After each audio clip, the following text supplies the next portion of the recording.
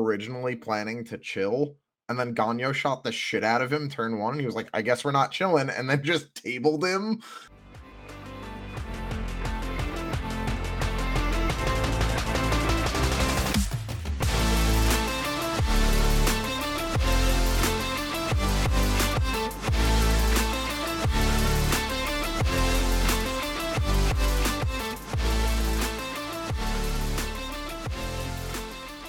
Hello everybody and welcome to StatCheck episode 47. This episode is titled 10th edition, what we know so far. But as you can tell from the people who are on the show, this is basically lads, the show. We are doing nothing but nothing stats-wise. We are just talking Warhammer, the game, the side of things. You had the stat show last week. The boys did an absolute bang-up job with it. Anthony and I ran off to go and record Art of War Down Under. Highly recommend you go and check that out. It's episode 148. We do a retrospective on 9th edition. But this episode, none of that stat shit. I don't even know what the stats were. They might be in the thumbnail of the YouTube video. Who knows? Who cares? We're here to talk about 10th edition and Kansas City Open. And that's basically it. Plus a little bit about Sam.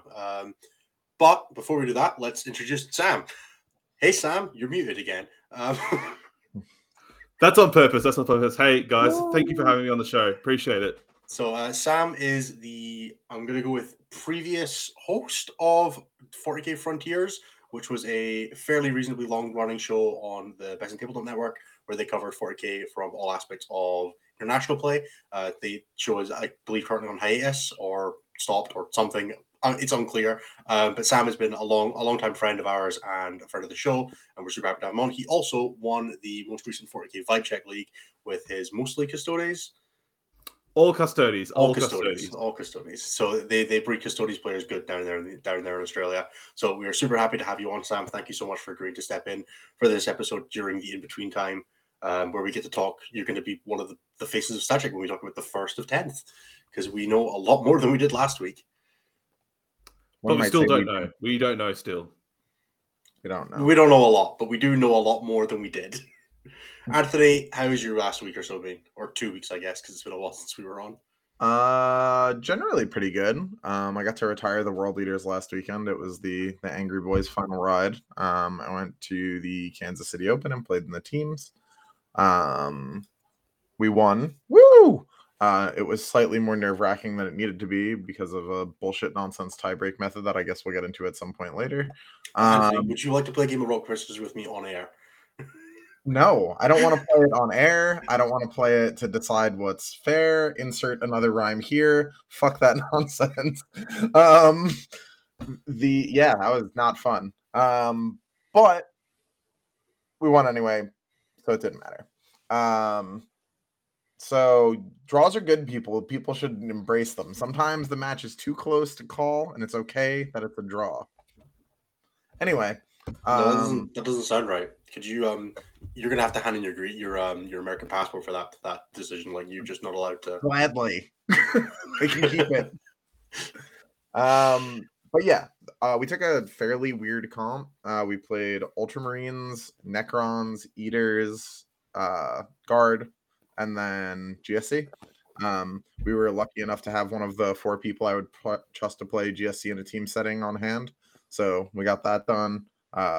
The Ultramarine, shout out to Castra. I had never seen Castra play before this event. He's really, really good on a really non-traditionally good army. He made me a believer, so that was pretty cool. What was he doing that made you a believer? Let's come on, people want to hear the spice.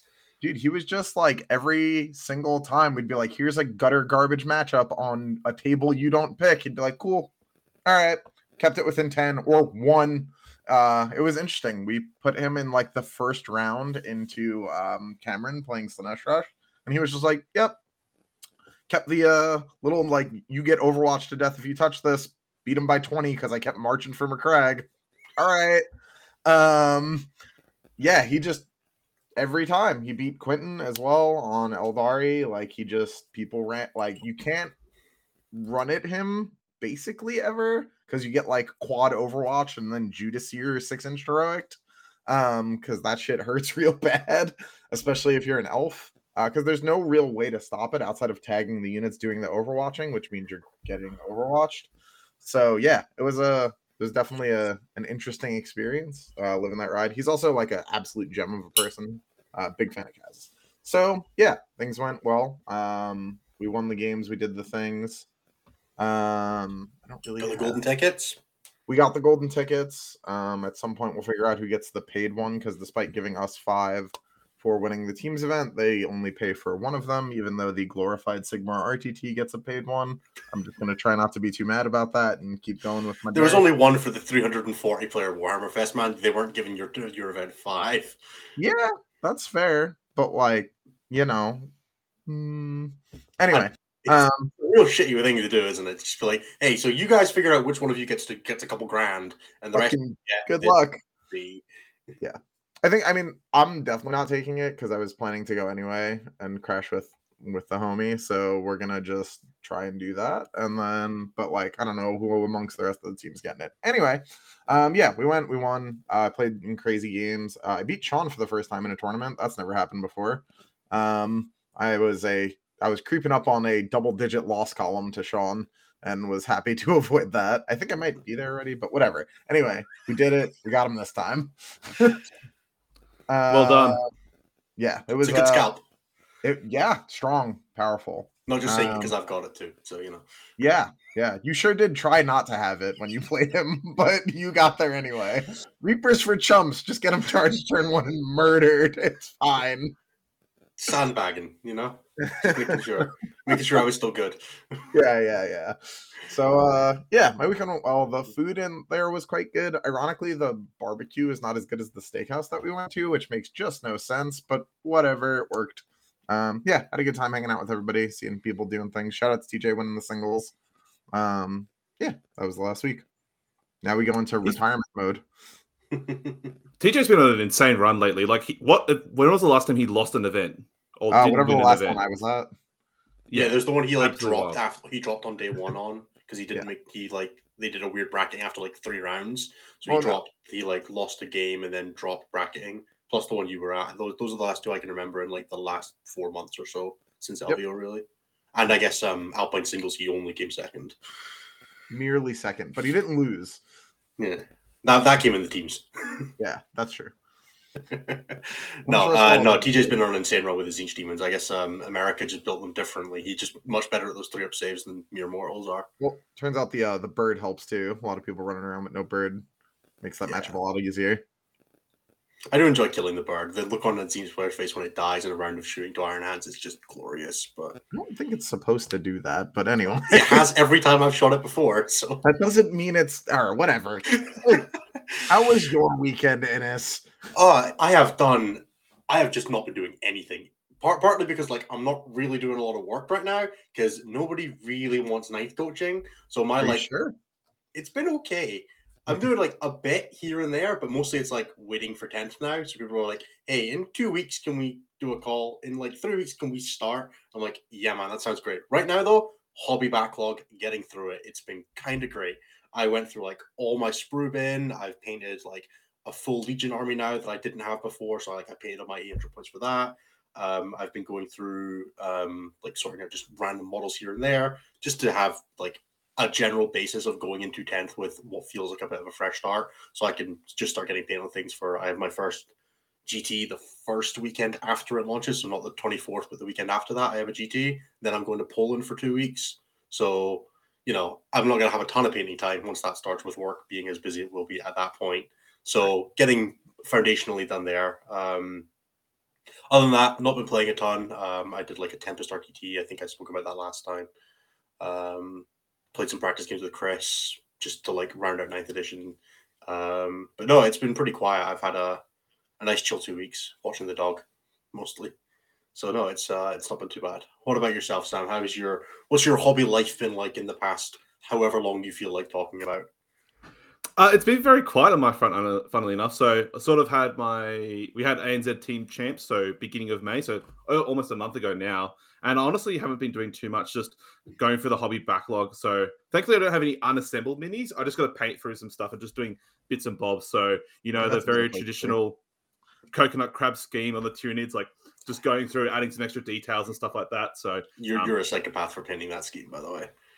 Look, my 90 Termagants have to get there somehow, right? Yeah, I'm looking. Are you rebasing yours or painting new ones? I'll 3D print some like extenders, so from 25 mil extenders I'm to definitely 32 just mil. getting new ones. I don't think I can use the old ones, having seen the new models. I'm just like, I just Look, can't. I've already definitely pre-ordered at least one box of Leviathan, and I'm sure there'll be many more Tyranid halves to come along the way on the horizon. So yeah, well, fingers crossed the Tyranid half is pretty cheap given the general ratio of Tyranids to Marine players. You'd like to hope there's a lot of Marine halves getting bought up and not a lot of Nids halves. Sam is frozen. It's a wonderful picture. There we go. Aussie internet, bro. To be fair, he is like calling us from like the 12th of June or something like that, right? Yeah. How are the Leviathan data sheets? Or how are all the Marines and Nid data sheets? They must be out for you guys by now, right? Right. I wish. Let's move swiftly on because we have a ton to cover this week.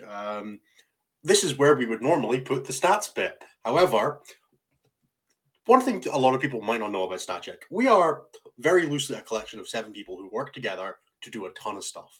What that does result in, though, is that I don't know where the stats are. Like, they're in a spreadsheet that Nathan and Jeremy occasionally reference, and Cliff gets and uploads to the dashboard. I don't have access to that spreadsheet. I don't know where I would go to access that spreadsheet. That's not a thing that, like, we are very compartmentalized. So I know, like, Nathan was in the chat earlier being like, what do you guys, like, hate the stats? I don't hate the stats. I don't understand the stats. I don't get it. Like, I do more than Anthony does. I think Anthony just kind of ignores the stats now. What? Yeah, exactly. But we're very compartmentalized here, which means that even if we wanted to cover the stats, we really just can't. Yeah, as Brian says, the inmates are running the asylum. That is exactly what is happening today. With that said, I presume some armies did pretty well and some armies did pretty crap. You could probably guess them. Iron Hands with Master Artisans, probably sitting somewhere in the 70s. Space Wolves, Whirlwind of Rageborn Heroes, probably similar. AdMech, still garbage. Like, I don't know what you want from us here. I can't do more than this. This was a weird week where a lot of the players were sequestered into a Teams event in the States, so there could have been weird results, but I don't know them, so yeah, there definitely were tournaments. I don't even think Goonhammer's not doing showdowns this week. Like, that's like, you know how they normally do like a breakdown of like the top table matchups. So they're not doing that. They're like, this is 9th. Nobody cares anymore. So yeah, when you look at a bunch of data sheets from 10th, it's really hard to be like, oh, I care a lot about 9th. Yeah, so this week we are just check. There is no stat. Check 47. So with that said, we're going to move on and we're going to just start talking about 10th edition a whole bunch. We'll talk a little bit about Kansas City as well. Do you want to, Anthony? Actually, do you want to do a full Kansas City segment where we can just like cover the stuff you want to cover, Anthony? Because I know there's a bunch of stuff you want to cover. Okay. So Sam and I can mute up and just enjoy the torrent. So I'm going to preface this with saying that I had a good time for the most part. Played some dope games. Round 1, I got to play Eric Forsman. Delight. Rest of my rounds all awesome. All my opponents, super cool. Now, I understand the tie break method that we were given was in the pack. I'm sure it was. I believe them that it's in there somewhere. That doesn't make it less shit. Because if someone told me they were going to punch me in the mouth and they still do it, I'm not going to be thrilled. Even if I have to do that in order to have the rest of my weekend be awesome. So, because it was not an FLG event. Yeah, I had a good time because it's not an FLG event. So, basically what happened was we had a draw, right? 2 of our players won their games, 2 of their players won their games, and then one player, like the last remaining set of players, drew. Now, by every other metric that they were using, we were up. We had more game win. We had the same amount of game wins going into the round. We were both 4-0, but we had more individual game wins. We had a higher strength of schedule. You name it, we got it. We had more battle points. We were on the high side of the what was a true draw. And the method they were using was battle points. However, because draws are anathema to the event organizers at Games Workshop, we were not allowed to proceed with that result. So in the packet, it says that the resulting tiebreaker will be a rock, paper, scissors match, which both captains refused. So instead, we were going to do a roll off. That did not happen. An organizer took the dice, rolled the dice. Ball right before he rolled it was like 1, 2, 3. Greater Evil wins. 4, 5, 6. Art of War wins. Rolls the dice, lands on a 3. We get a round loss. That is the single most angry I've ever been during a 40K game, and I've played Colin McDade multiple times. Like, that was insane. I could not, like, there, of all the ways to decide a round, that has to be the worst. Several. At least you could say that also. I was gonna say, at least now you can say you've actually been diced to lose a game. There you go. Just straight up. There was nothing else. Yeah, actually diced. So yeah, that felt terrible. Like, if you're gonna run a tournament and have influence, like just let it be things that happen in the game. Like, anything. I don't even care what it is. Which team went first more? Whatever. Just like something related to the game that isn't just like this random, like, fuck it. Whoop. Yeah. It's weird. Because so it sounds weird. So obviously, traditionally, like a team setting, you have like the differential scoring, like that 0 to 20 score. But with this GW event, it's all battle points. So that's why, like, literally, it was a 79-79 draw, exactly on the margin. But as you said, bang on. You had 619 battle points versus whatever the other side was, and it was a literal draw. Like, it was a literal draw per se, according to the GW format, which is the thing. Yeah, we had more battle points than them in the aggregate, but because that last game was like a dead even battle point draw, it didn't matter. So, like, the question I have is, why could it not just be a draw? Why could you not just both be 4-0-1? I don't know. We were just told that their draws were not allowed. We were not given like a reason as to why that's not allowed. It's certainly a decision. Yeah, I mean, it was real disappointing, right? Because we had a really rough like event run to that point as well. Like, we played what we assumed would be the finals in round 1, and then got to play the rest of Team USA in round 3, and then the team that had just like beaten the Death or Glory team in round 4, and then like to play, Greater Evil in round 5 was like, oh, okay, like they're also undefeated, but they've not had like anything approximating the path that we've had through this, because we've been taking out all the good team, like all the other better teams en route to them. And it just didn't matter. And that really sucked. So yeah. And then in the finals, thankfully for us, like, they just lost, and then we won ours, and then we won the tournament anyway, because we were up by 1 billion on all the tie breaks. Like, the other tie breaks that didn't involve rock, paper, scissors, or a die roll. So we won the event, yay! But like, I don't like win, loss, draw on the event actually like wasn't that important to me, and it actually really like kind of devalued what winning the event felt like, because it was just like, yeah, we won because they lost, but they really should have just drawn us, and then I don't know, the whole thing felt like very like unsatisfying, because I had just literally, we just won Alpine, right? Like, that was like huge hype, super exciting. We're all freaking out, like, hell yeah, let's go. Even if we had a draw in that last round and like won the event anyway, it would have been sick, right? But like, this like random L to this nonsense method to win anyway is just like, cool, I guess. I don't know. It just wasn't. It didn't have the same excitement that it otherwise could have had. That's fair. It is a shame. I know at Warhammerfest, like, they came around all the tables that were, I suppose, 4-1, 4-0 going into game 5, which is the one that determined top cut. And we're like, hey, we're going to be super scrutinous on any draws this round, because like, you could theoretically like draw and guarantee a win in it, right? So you could be like, hey, if we both draw, then we're like, like locked for what would be like 15th and 16th kind of thing if you were like in first. So I get it. Like, in some context, it's worth having a lot of scrutiny on draws, but just straight up disallowing them is just a bizarre choice. Yeah, I forgot a part of this that's like additionally frustrating.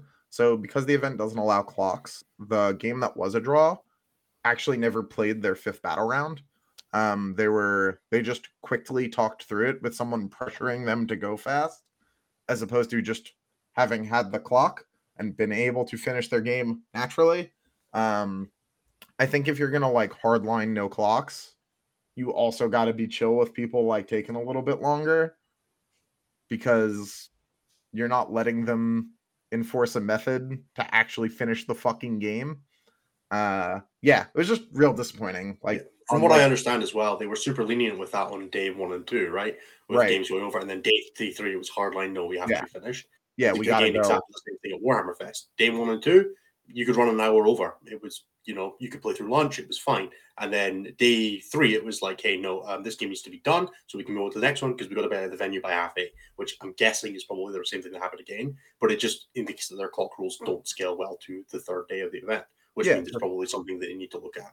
Yeah, just change that then, right? Like, we have a method. The whole, like, I think the reason this ultimately was so frustrating is not like because the system exists in a vacuum, but because I've been to 2 other team events where I was like, oh, look at this perfectly functioning system that needs no other fucking changes. Just use that. What? Like, it's right there. You don't even have to use most of it. Like, why are we reinventing the wheel? I don't know. It drove me insane. At least this one, they used the army limitation system, because the old Warhammer World team events, they didn't use it.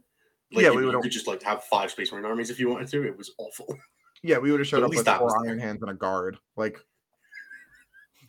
well, Anthony, don't you know the European meta is 6 months ahead? So obviously the tournament schedule is also the same way. Yeah, maybe. I can only hope that in 6 months the team scene here is fixed. Well, you might have something to say about that at some point, right? So doing my best, one day at a time. But so, obviously with the GW event, so I understand they have like those timings roughly. So for around like one time for each turn or battle round, you're supposed to have it done by this sort of time frame within the round. Was that enforced at all, or not really? It was. There's no real way for them to enforce it, right? Like, if you're behind, you just kind of are behind, and then like because you were behind at step 1, likely when they get to step 2, you will remain some amount behind. And it kind of cascades downwards. There's always the thing in a game like that where one of you is always like, it'll be quick at the end of the game, and like just pressures it through, and you're like, it's going to take a while, and then it never is. Yeah, for what it's worth, like this was like a scenario where orcs were playing, and the WA got called on 4. So like, yeah, this game was always going to take, but like at least you know what's up when you have the clock, or like the time is distributed appropriately. I don't know. It was like, what are we doing? Yeah, it's not that it was like just annoying or frustrating. It was that it was like baffling. It was like, we know solutions to this. Why are we doing it this way where it only feels bad? And like, I wouldn't feel better if we had hit the 4 up. Like, it's just like, it's gross. All of it feels bad. Sure, that makes sense. Do they divvy up the tables at all, like for the 3 different GW layouts, or is it all the same layout for each round? They were random across what table you were paired at. So like some, like table 51 would be like 2 layout 2s, 2 layout 3s, 1 layout 1. Whereas like table 1 was like 3 layout 2s, 1 of 1 and 3.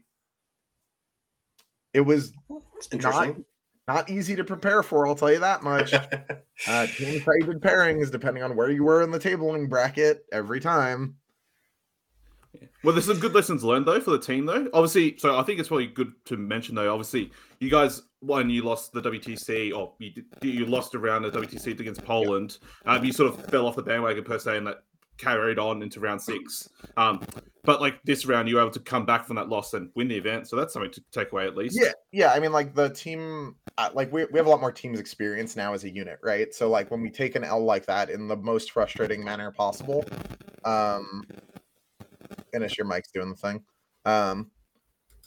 We took an L in a much more frustrating manner this way because it was like completely out of all of our hands, right? Like just whoop, here we go.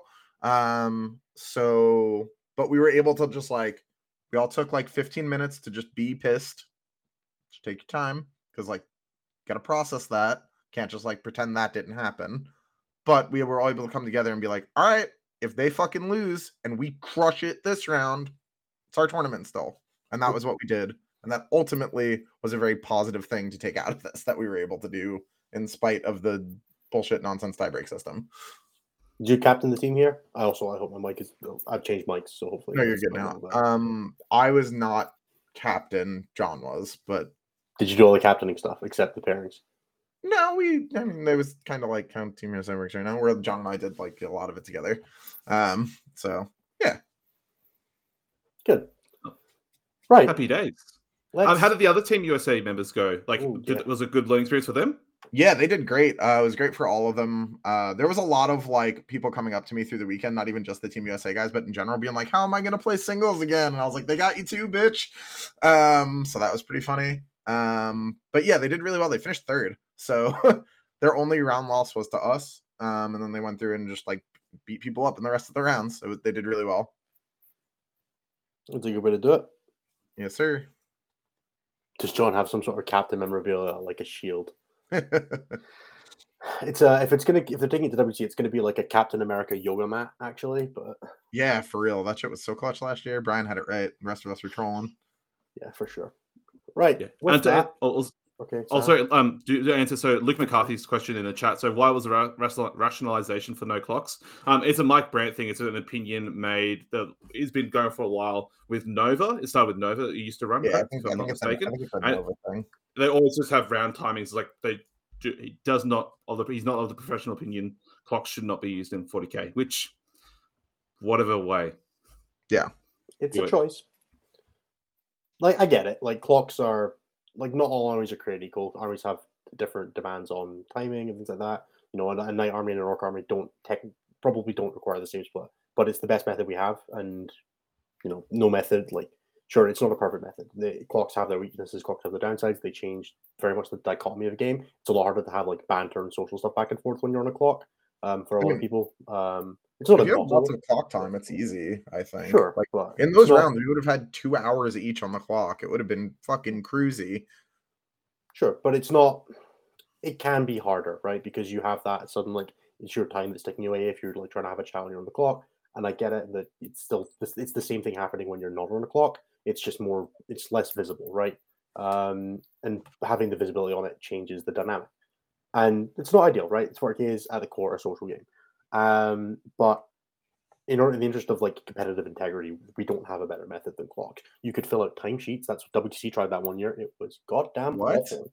Yeah, no, you had to like fill out timesheets for like how long term 1 took, how long term 2 took. It was terrible. Nobody did it. But it was like the thing they were doing because nobody owned clocks, right?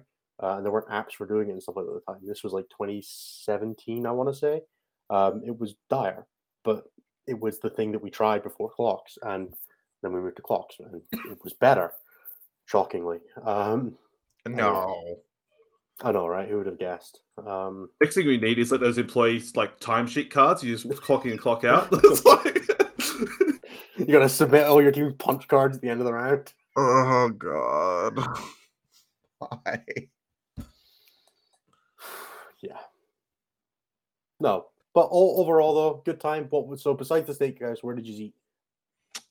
We went to a barbecue place, a steak place, and an Austrian restaurant. That was actually real good. I don't know why that's in Kansas City, but it was delicious. And now that you're going to Atlanta, anybody who knows or lives in Atlanta and has any recommendations for food in Atlanta while we're there, we would love to hear them because I'm sure as a group we will be trying many, many different places.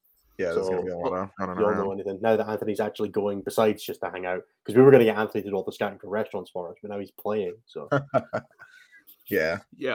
I know for sure though in Atlanta they've got a Coca-Cola museum, so that's something interesting to explore. I'm pretty sure the Koch brothers were founded roughly around that area. Interesting. I did not know that. Yeah, it's the headquarters for Coca-Cola in the US, I believe. That seems real. Yeah, something like that. And you guys, it's in September, right? It's November. November. Oh.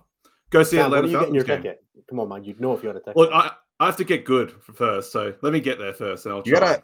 You gotta fist fight a lot of dudes in Australia to get a ticket. They have like 2. Oh, a lot of dudes. And I recently just moved to Queensland, so we're the hub of a lot of the best players in Warhammer is. So any top rounders just play casually some WTC players and some very, very good personnel. So Yeah. look, I'll get there one day. I hear there's like 6 events in Europe you could fly to if you wanted to have like the Malta GT, the Luxembourg GT. That's what Brian was planning on doing. Easy, just spend a casual $4,000 in flights just for a golden ticket. I mean, yeah, easy. And then spend another $4,000 in flights on. Yeah.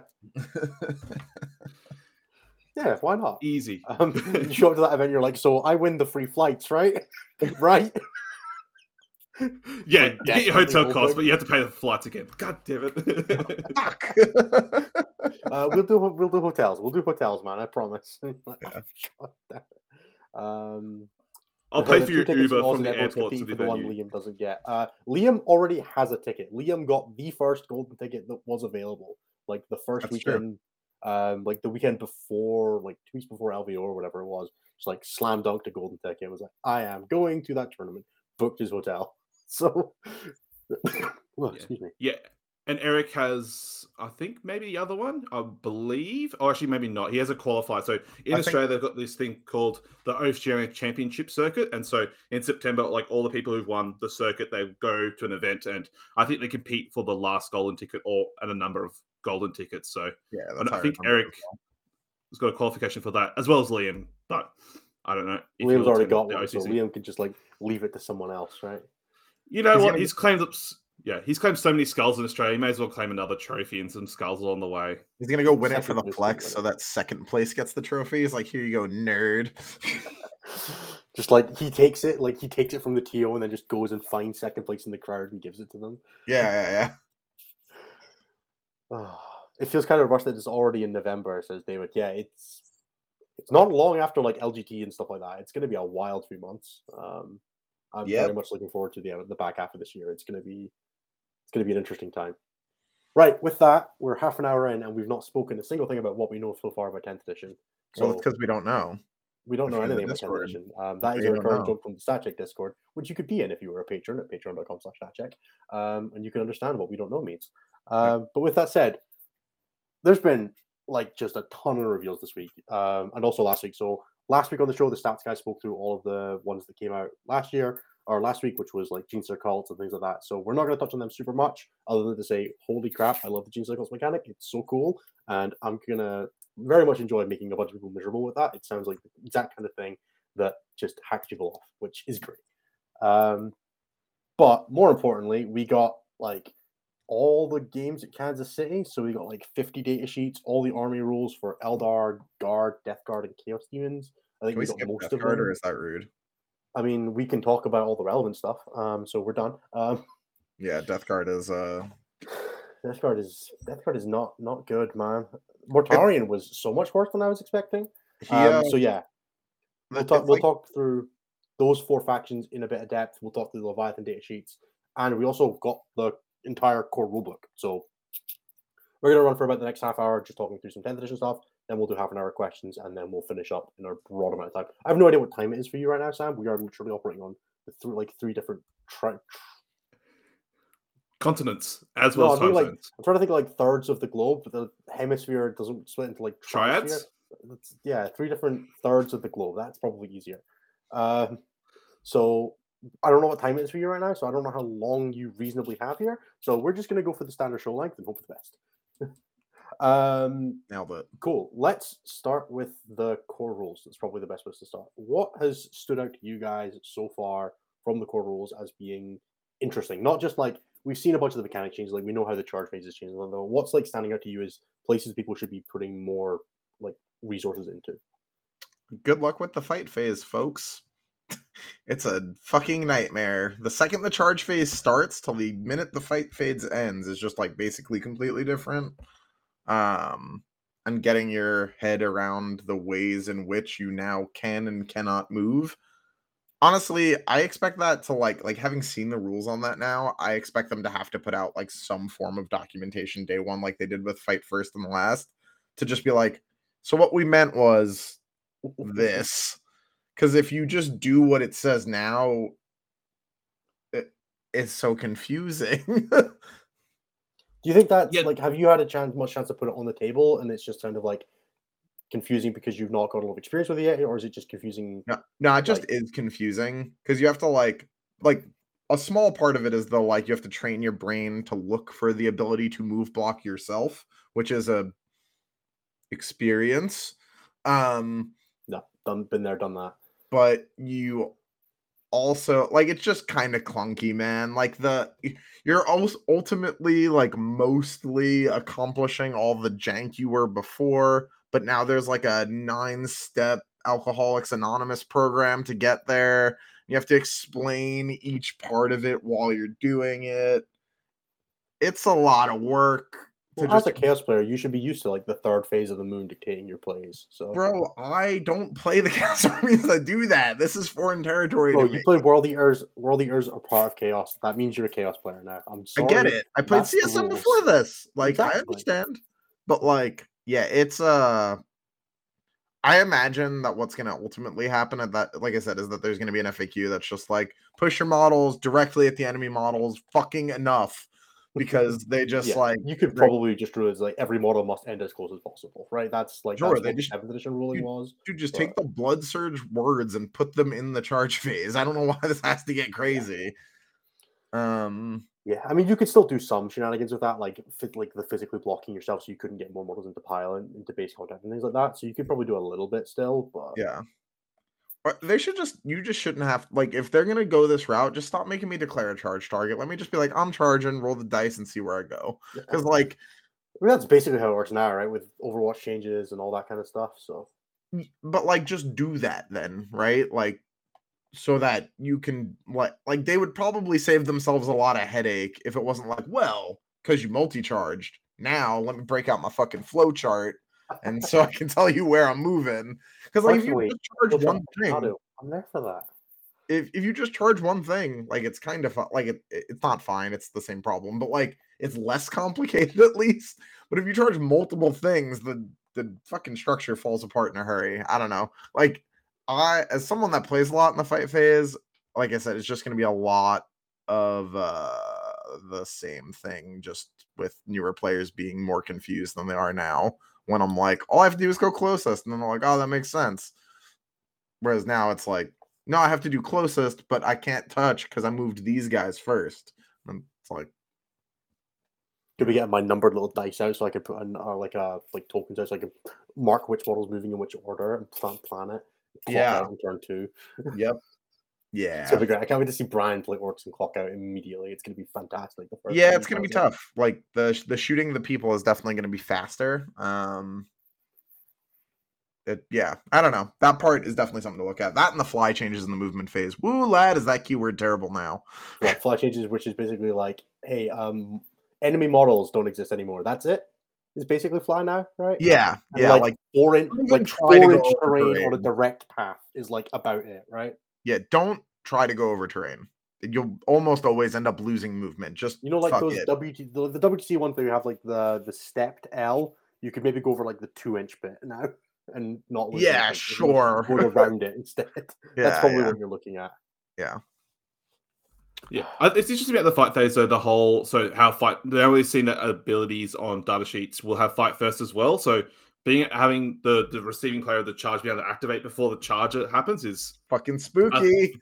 Also, Heroic Intervention makes you a charger, which gives you fight first now. No, it doesn't. No, it doesn't. You remove that caveat at the very end. They said you do not get the benefits of charging for Heroic Intervention. It also doesn't give you Lance. No. Damn, my custodian. Yeah, we haven't seen a data sheet with the Heroic Intervention with a unit with fight first will be messed up. Yeah, that shit's going to be real messed up. The first time you heroic someone and fail the charge, though, you're going to be real sad. Do you have to still roll the charge? Oh yeah, it's a 6-inch charge, baby. Get in there, soldier. Oh no, I have not really read that strategy, but as much depth as I should have. That's fair. Yeah. I think Heroic Intervention requiring you to only be able to slant into a unit that charge now is something that people will probably take a while to get used to. People are used to like defending objectives with characters on like the middle 40 and stuff like that, which just doesn't work anymore. Like if they didn't declare a charge, you can't heroic into them at all. So there's definitely a few things that will be limiting on that front. When we get to talking about Eldar, we can talk about more about Overwatch. I want to leave that one off just now. Sam, please. I won't talk about Eldar, don't you worry. But the other thing I think it's interesting to note about the charge phase as well is how you no longer have you can activate into units you didn't declare a charge against. Yes. So that's one thing that's notable for sure. So for things that potentially could fight twice, or through some pile-in consolidate shenanigans or whatever, how it works, you can you can activate into units you didn't declare a charge against too. Yeah, anything that increases your pile or console distance is actually like mega scary with that. Because it's like, yeah, did you screen 7 inches away from the front unit? I mean, pile probably consolidation is just tagging more stuff, right? Like it's not going to give you increased attacking. Yeah, but that tagging can be a big deal if you can reach and touch an objective, because consolidate lets you do that. Yeah, sure. Like it'll still be good. Like don't get me wrong, but it's like pile-in is going to be significantly stronger than consolidation. Yeah. Like increased consolidation is nice to have, not need to have. Although the ability to like decide you're not moving a model and then leave it in range of an objective so that you can consolidate back across a wall will be very there's definitely there's a ton of new jank in the fight phase that I'm really looking forward to trying to work out and trying to like get the most leverage out of, and then doing it quickly as well. Like obviously that's part of that's going to be the hard part, right? But it'll be super interesting once we get into a position where like it will not take that long, right? Like people will get to the point where they're doing these mechanics quickly. Yes, it will suck at the beginning. It always sucks at the beginning. People will get better at mechanics in time. What are you laughing at? Come on. The Calzone Gaming lemon with 1 million exclamation points got me. Okay. Yeah, we will figure out ways to do this quickly. Hopefully we'll have some resource videos going up for that eventually. We are working on some stuff to get that out to you guys so we can start showing off some of this cool stuff. One thing I do want to touch on, Hellstorm Wargaming showed this one in a video today. The if you're not wholly within terrain, you can't shoot through it thing. So like if you have a model on a ruin, but like the toenail is hanging off it, you can be seen but can't shoot through that ruin, even if it's got windows on it. So like those WTC ruins, like the current ones, or like the LGT like middle ones, if your full base is not on the ruin, you do not shoot through windows. But you do get shot through those windows real hard. I'm really looking forward to Fire Prisms never being able to get onto them because they're too big and they can't go up floors anymore. So they'll have to go over them now, which means they get to die. That'll be great. Yeah. I thought we were going to talk about Eldar, Enos. I'm just talking about like the physical model of a Fire Prism, Sam. We're going to get to talking about Eldar in a second. Is there anything else you want to touch on from the core rules that like stood out as being super interesting so far? I was going to say how you cannot end on the middle central objective on the objective marker. All those objective maps where you only have the circle dot, those poor things without the 40 mil radius. Yeah.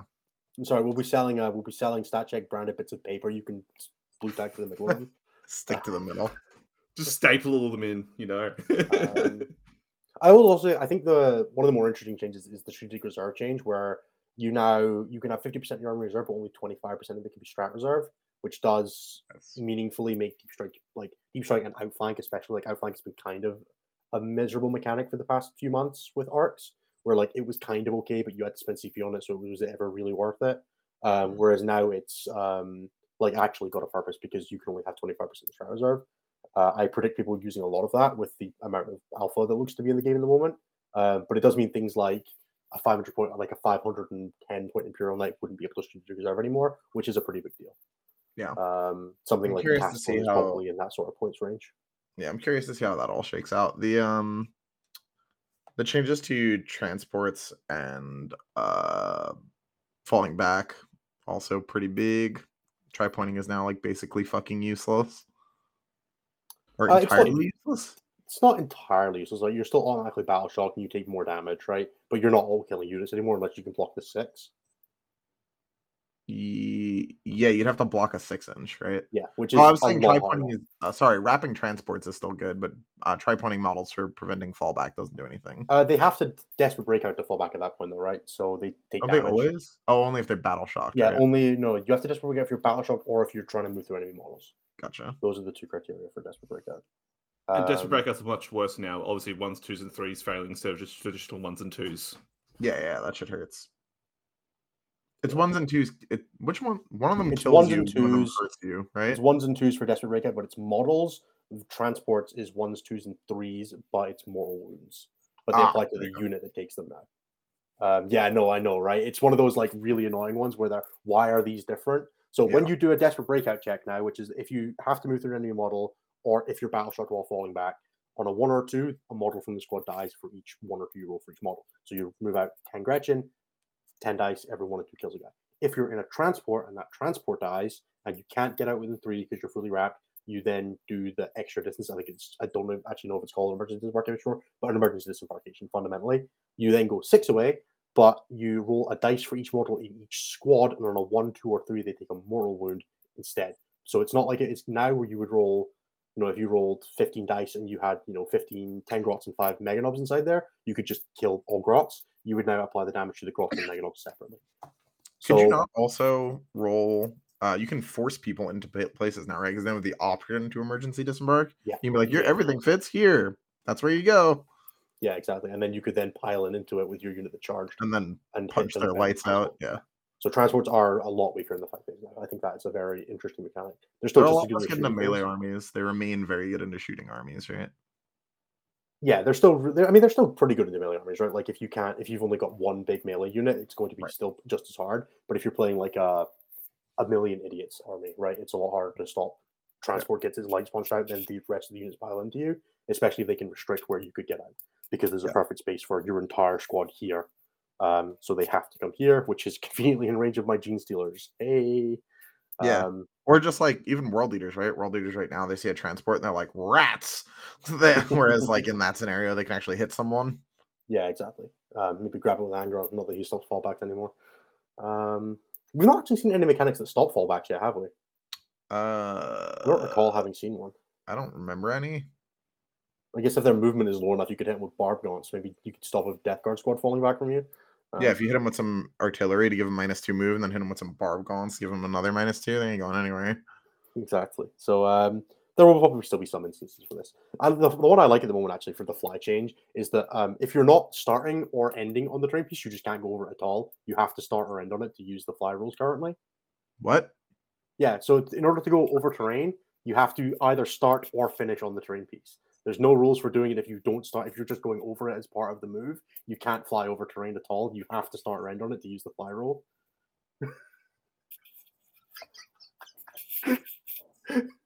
Why? So fly is basically just for going over models now. It's like everything can move through friendly models except for vehicles and monsters, I think now. And then fly allows you to go over enemy models and your own vehicles and monsters. That is basically all fly does now. Stop thinking of it as anything else. It also probably makes you worse into a bunch of things because things get benefits against fly stuff. I hate. I love it. I think this shit's great. Like, it will not last. This will not be here forever. This is the funny stuff that happens right in the beginning of a new rule set. It will be fine. Enjoy it for what it is. Yeah, it'll be fine after the most important event of the year is done. It's fine. Sure, but there's a WTC every year, and it'll still be fun. I'm sure the WTC will FAQ or make a good ruling that makes it justifies. Okay, this is how it works. Yeah, for sure.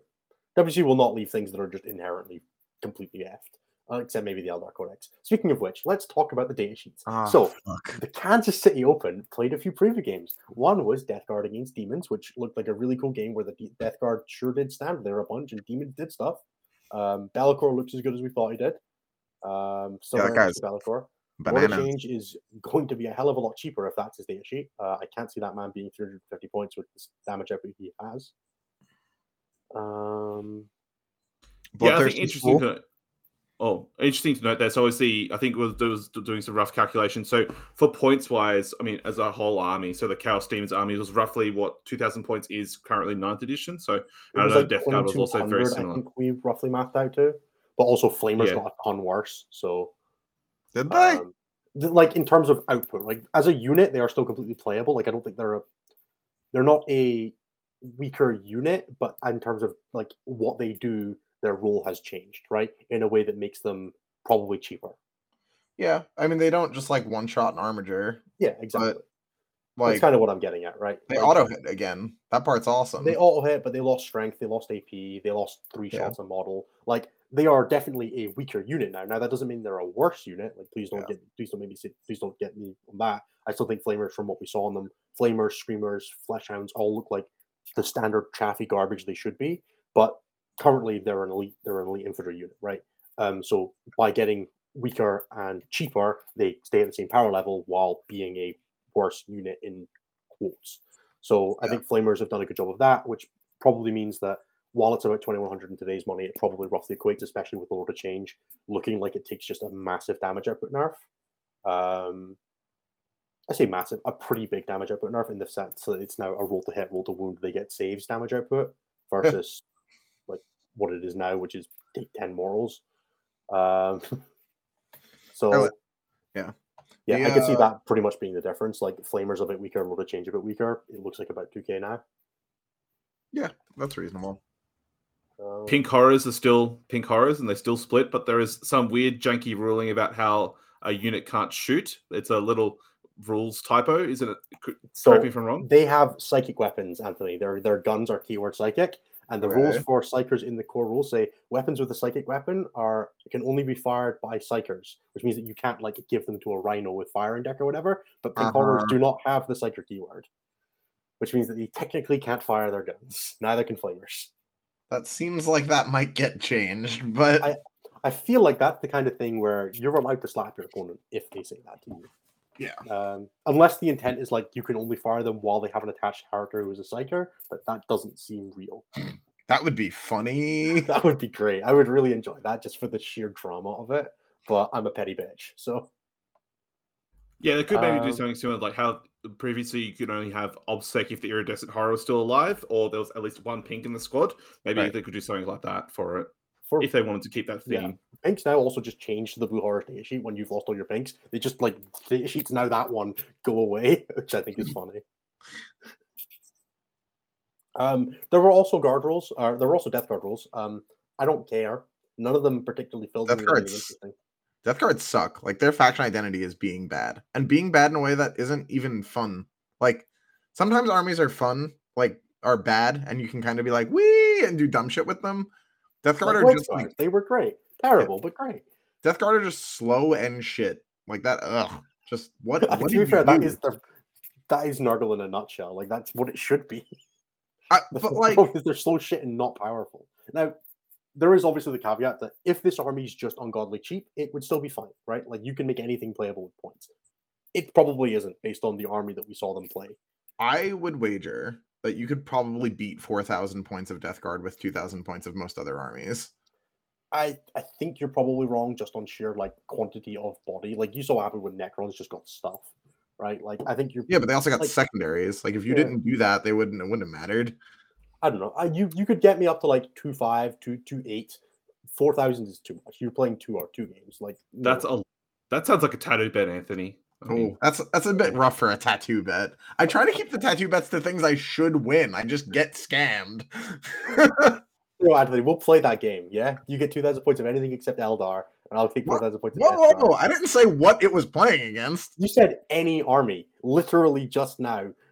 That might have been ambitious. Anything might have been strong. Or I think you said most armies, which okay, fair. But if I take like the top 3 off, you happy with number 4? I think I could do it with CSM. I'm willing to make that happen. I think we could play that game. I'd have to try it. I don't think it would be worth our time, but we could definitely do it. Yeah, it would be. Also, after WTC, if I'm right. Yeah, no. I'm going to write it. We send the battle report to GW. They're just like, please come on. Yeah. The only data sheet I saw that was like even like so we had already seen the Piper Scholar, which I still think looks fine. The Piper Scholar is a complete. That's good. The Lord of Virulence looked pretty good. Wound rerolls for his squad and +1 to hit for your blast weapons and shooting. Also pretty good. Yeah, +1 to hit and indirect for your blast weapons. Range rerolls in shooting. Yeah. I was vaguely okay with the Death Shroud. Like they get -1 to wound while they have an attached character. They seem like a fine, annoying skirmishing unit. Plague Marines don't seem terrible. That's what I want out of my Death Shroud, like, dude. A fine, annoying skirmishing unit. The problem is that there's a whole bunch of like all these like melee units are like damage 2, strength 5, and you look at that and you're like, cool. So how do you kill a tank, buddy? Like ever? Lethal hits and nice one toughness. Once the toughness lethal hits, and you're like, I sure do hope I roll a bunch of 6s. Yeah, I don't know. It doesn't seem like it adds up to a cohesive plan. I know Rob Jones, who played them on the stream game, was like, I quite like Plague Marines and Rhinos. They seemed like they did a job. and played with collars were fine, which makes sense. It's the kind of things I would expect. But he had like a 10 brick of Death Shroud of Blight Shroud, which just didn't look good. Martin super chats and asks how he will keep his Secret Speed Death Goes. I was super impressed with the Keeper Secret State sheet. Having a 5-foot Pain in the current meta looked really nice. They get a good use of the shadow thing. Yeah. They're also, not gonna like want to see Shalaxi. Yes.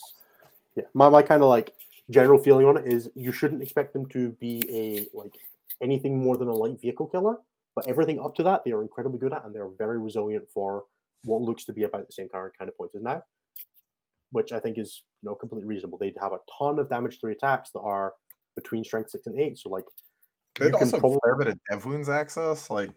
Yeah, exactly. Like you can pretty reasonably kill, like I would say, like up to an Armiger, like you're probably going to 2-round an Armiger, and then anything below that, you're probably 1-rounding, which I think is a pretty good place to be. Like it's not, you want to kill big things, Bloodthirster's there, right?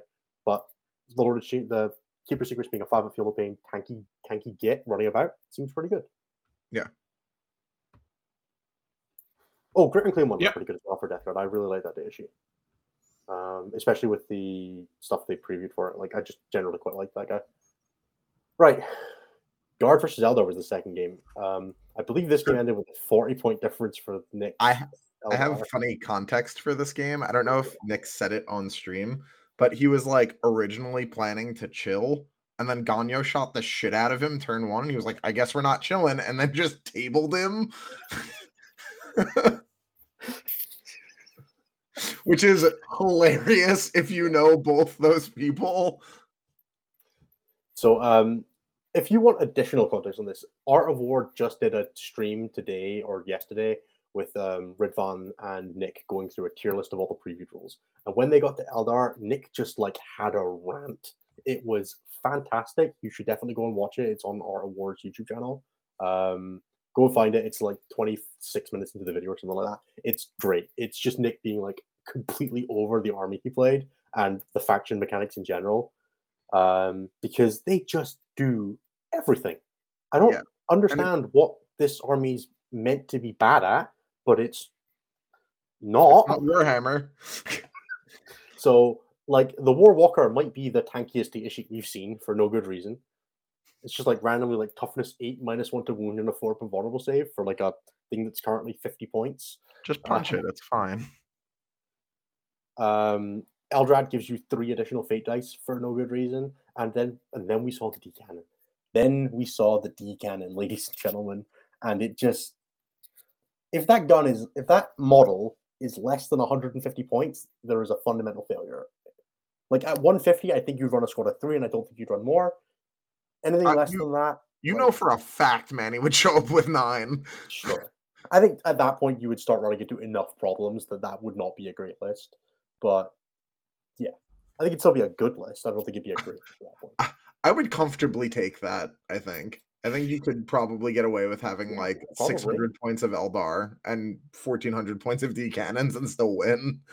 Sure. So for those who are unaware, what's so good about D cannons? Like what's made them so amazing? So, not only did this gun gain strength in the edition where everything got weaker. You all right, Anthony? So it went from strength 12 to strength 16 for whatever reason you could imagine. It's still AP4, like where everything else lost AP. It still hits on 3s, where mortars like moved to 5s. The Votan beams moved to 5s. Now this indirect staying on 3s. It's still heavy as well, so it actually hits on 2s almost all the time. -1 for indirect. Oh no, I'm sorry, it only hits on 3s. It's AP4, so who really gives a toss about cover? And then it's blast and devastating wounds with D3 shots at D6 plus 2 damage. So like 5-man squad, it's guaranteed D3 plus 1 shots. Roll A6 to wound, it's a dead squad, just like straight up. But did you know they have fate dice? Just in case you were worried about variance being in there. Nah, Eldrad gave you 3 more, and a Farsha is going to make that 2 you roll a 6 every turn to just guarantee a dead squad a turn, plus whatever 6s you naturally roll. And then the Farsha is also guiding them on a 2+ to make them 4 roll to hit. In addition, where they were like, so we don't want every gun to kill everything. This anti-tank gun also one-shots infantry squads for free, for fun. Also, if you're a big thing, you're not thrilled about it ignoring all your saves. Yeah, exactly. It's disgusting at every end. Like it's not bad. It's good at killing elite models. It's good at killing horde models. It's good at killing big models. It's the only limiting factor on this thing is a 24-inch range. That is it. But conveniently, 24-inch range is the range you can Overwatch at. So who cares? Yeah, and interesting. Like, Phantasm. So tell us Phantasm in this. Tell us the fun of Phantasm. I can't. I don't understand the choices. So it's a 1 CP stratagem that you use at the end of your opponent's movement phase, and you make a normal move of up to 7 inches. And that's it. There are like the only other restriction on this is you can't heroically intervene on a turn you use the stratagem. So you can't use it to shove the avatar with -1 to wound down your opponent, which would be hilarious. And I'm kind of there for that as the application. And I'm kind of glad that's the only thing you can't do with it, because that would at least be funny. But yeah, no. So like, you try to get your like 24-inch range guns, like maybe you try to like sneak up some, I don't know, like obliterators. We saw their guns; they look pretty good, 24-inch range. Walk them up next to a decannon, it overwatches you, then moves 7 away, and you can't shoot it back. You know, just stuff like that. You know, stuff like that. Fun. And also notably, Overwatch now also at the start of the phase, so before anything moves, you can just Overwatch it casually. So, and you can still Overwatch indirect, correct? Yeah, Overwatch is start or end of the movement of the unit. Yeah. So yeah, start of the move, or start or end of the movement. So you just you also almost 2 rounds of shooting into 1 unit if you really want to before it does anything else. Yeah, and then sure, Overwatch only hits on 6s unless you're Dire Avengers or Mortars, I guess, from Guard. I don't care about Mortars; the Bolters, fine. Yeah, it's a 1 CP stratagem. It might be the best stratagem they've ever printed. I think it's stronger than Overrun was. Yeah, and that's like Overrun. It's like Overrun, and it's probably the best stratagem they printed in 9th edition. Vets, but I said Vets. Vets was pretty wild for a bit. What Vets of the Ages? Yeah, in 8th edition, yeah, Vets was pretty busted. Like there's been some pretty busted stratagems over the years. Like double shooting anything in 8th edition was pretty F. But it's, you know, I think movement is the strongest thing in 40k. It's the best movement stratagem they've ever printed. I mean, like we've seen a bunch of stuff that gets like free end of movement phase movement, like Rangers and Termagants, which is, you know, strong but understandable. Like it's limited, it's random distance, like you know what's happening, you have to end a move within 9. This is just pick a unit on the board, it moves 7. It's not restricted to like, it could be a Wraith Knight, it could be a Farseer, it could be, you know, steal an objective, do whatever you want. It's utterly bonkers. I don't understand what you were thinking at all with this stratagem. Yeah, I think it's also going to be interesting to see how the game plays out. So obviously we saw the 2 games, but that second game, notably, the objectives move. So it's a very interesting way in which primary and the equivalent tertiary is being done. So and also how fixed and tactical secondaries, I believe they're called now. So how that's like the old school like Tempest of War Maelstrom cards versus a fixed format with only 2 secondaries. So yeah, it all seems like stuff. What did you think of those changes? What was that? Sorry, Eunice? It all seems like stuff Eldar is going to be great at. Yes. And also, I think it's also noting the fixed and tactical secondaries. You can almost like choose 2 from the same category. So behind enemy lines and engage on all fronts you can just choose both, or like ones which were previously locked based on like the general category. You can just choose them both. I think behind enemy lines and engage in most deployments will end up being wishful thinking a lot of the time, unless you're heavily winning the game anyway, which Eldar will be. So like that's fine, but generally committing like 4 units a turn to scoring points by standing places is pretty hard. Like it's a non-trivial amount of things to commit to the board. I don't agree with that. Scoring, you can score engage with Bell, right? I get that you can, but it's going to be like, so you're committing like a unit to 2 quarters probably, and then a third to the deployment zone, and then maybe another one of the deployments. You have to have 2 units. You don't need to get. You don't need to get all 4. You can still partial score for 3 if it's too risky, right? That's fair. Yeah. I'll just say the options there now, which is going to be I think that's crazy strong. Like the ability to play fixed is very good. It's very good. I think tactical has a lot of flexibility. Like it gives you access to a ton of really strong situational cards, where if you can take advantage of it from a good position with good control of the game, you'll be able to score a ton more points on them easier. But there will be times where fixed secondaries are just great. Like you can probably, if you can build 4 2 specific fixed secondaries, or your opponent gives you 2 fixed secondaries, it's probably great, right? Like there will be some missions where like cleanse and a kill secondary is really good. Cleanse is the one where you do a pseudo action on objectives outside your opponent zone. There will be some map setups where that's pretty easy. There'll be some where that's difficult, and then you'll like build into another one that you might be able to get. But sometimes it will just be better to play fixed to play the random ones because your opponent doesn't give up a great kill, or you're an army that doesn't have the capacity to dive 2 units and points over behind enemy lines every turn, that kind of thing. It also does give you access to CP, which will cannibalize your secondaries because it's really hard to score a ton of points on secondaries while also discarding one or burning one a turn for a CP. But it does give you access to that if you don't have any inbuilt ways to get it. Yeah, I was gonna say a lot of armies do have access to CP cheating. Yeah, so but there is kind of there are armies that have ways to get it, and there will be armies that don't want to run those ways, right? There will be some that those ways are on mediocre units or inaccessible, and the times you get to play fixed secondaries will help a lot with that, especially since we now know we're starting with 0 CP and just gaining 1 per turn. So that access to CP is pretty good. But yeah, I think it's a good mechanic. I think they've done on first pass without having played it. It looks like they've hit the balance pretty well on. It seems like there is reasons to take fixed secondaries and reasons to take tactical secondaries in most games. You will at least have to a little bit think about it and be like, hey, I have built for this, but the situation is actually saying that I could maybe play the tactical ones here because my opponent's army is really good at, denying me doing this, right? Like maybe your opponent's playing an army that really, really wants you to come up close and you can't afford to throw units at it, and it's got indirects, so it'll kill your chaff pretty quick. So you don't want to play Engage behind lines, you want to play a different game, which gives you the option of looking into it. And I think that's a really cool dynamic. I really enjoy Maelstrom Secondaries. I really look forward to giving it a try, and I'm hopeful that it will play as well as it looks like it does. If it doesn't, it's fine. GT packs get tweaks, right? We'll see what happens, and where it is in 6 months' time will be a bigger indication of how good a mechanic it is than where it is on launch. Yeah, I think they've done a pretty good job overall. They've accounted for non-starters. I know there's a couple of secondaries where it has a caveat saying if you can't score it, you discard the card or you do an alternative action. I think it's funny though, the one mission where you potentially move objectives into the opponent's territory to only score it. There are secondaries there. It's like hold an objective in no man's land. What if you literally cannot do it and you can't discard the card there's at all? A rule. I think I remember reading a Goonhammer thing that says if you physically can't do it, you can just discard it. But there were some of them were like, if you get this on turn 1, you can discard it because it's just not possible. Like storming the enemy objective, it's just like you don't need to do this turn 1. Okay, you cool. have to do it on That's turn great. 2, which cool, great. But I think it will be. There's also I think you can spend a CP to discard it to once per game. You can discard a card and redraw as well, and you can spend a CP to do it again. So there are ways to access more on top of that.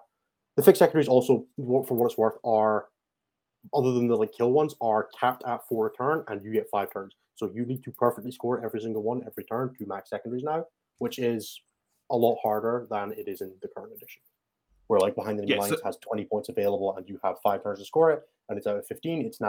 It has 20 points available and you have 20 points to score and 5 turns to score it, which means you need to perfect behind enemy lines in order to max it. So it's a bit different now. Because right now, so to get your total 100, it's 50 points for primary, 40 points on your secondary, and then 10 points for battle ready. Yeah. Or secondaries. So how does it work for your tactical secondaries? So tactical secondaries are the ones which you flip through and you change each battle round for people who are unaware. How does it work? You just score the amount, then you discard it, correct? It's not a capped amount per se. You get 2 a turn. You just get 2 a turn now. Theoretically you have they say how much they're capped at if they are. Yeah. So, if you draw no prisoners, which is one of the fixed tactical ones, it's just 2 points for every unit you kill to a cap of 5 points, which is a pretty good card to have access to. That's not available in the big tactical deck, right? So there are a bunch of cards that are just good scoring ones that you will get, and you get a lot of flexibility in playing. If you have a general game plan to you want to play the game on primary, you don't really have a great secondary plan. Playing tactical secondaries is probably a good way to get a comfortable 30 out of 40 on your secondaries and play the game in the way you want to play it about. Whereas having a fixed secondary plan and being hey, I'm going to worry about my secondaries and try to deny you primary, it gives some cool new interesting ways to approach the game. Where an army like Death Guard for most of the edition, or NIDS towards the end, which just didn't have a good secondary plan and couldn't build one from the things they had available, now can just be hey, I'm going to take a bit of variance in this, but there's a lot of power available in here at pretty random times. But there's secondaries from halfway through the edition. Their army just but the start of the edition they had pretty crap ones, right? I'm just pulling examples from throughout the period, right? So I don't know. I think it's a good mechanic. I look forward to seeing how it works. Just give me. But primary and secondary is fake. We just Gambit, bro. Just Gambit. That was why Guard lost that game in Eldar, because he went for a Gambit and it just didn't work out. Yeah. So there are 16 cards. You will see 10 of them through the game, plus potentially more if you do discards and redraws. So you're pretty likely to see almost every card. So you can probably reliably there are a few in here that are worth like 8 points if you do them, a bunch that are pretty easy 5s if you get them. There's one that's like take a new objective just outside your deployment zone for 3 points and stuff like that, which is pretty good. Also, Anthony, I had a quick look at it. Engages 2 points for 3/4 and 4 for all 4. So it's pretty limited if you're only getting the 3/4 on it. I'm just saying, like if it's super risky, yeah, exactly. Like it's still passive scoring, but it kind of brings up the question of like how we don't know from context how much you need to score in 10th edition, right? Like we don't really know what the metric looks like.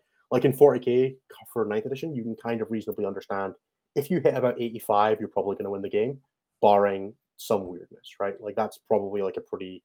I think we have the exact stats on the site, but like I usually consider like 85 like the baseline of aim for, and then like make sure you do some denial on the way, and then in the tougher games, like you maybe like push for 90, and then like anything 90 plus is usually just like tiebreaker points.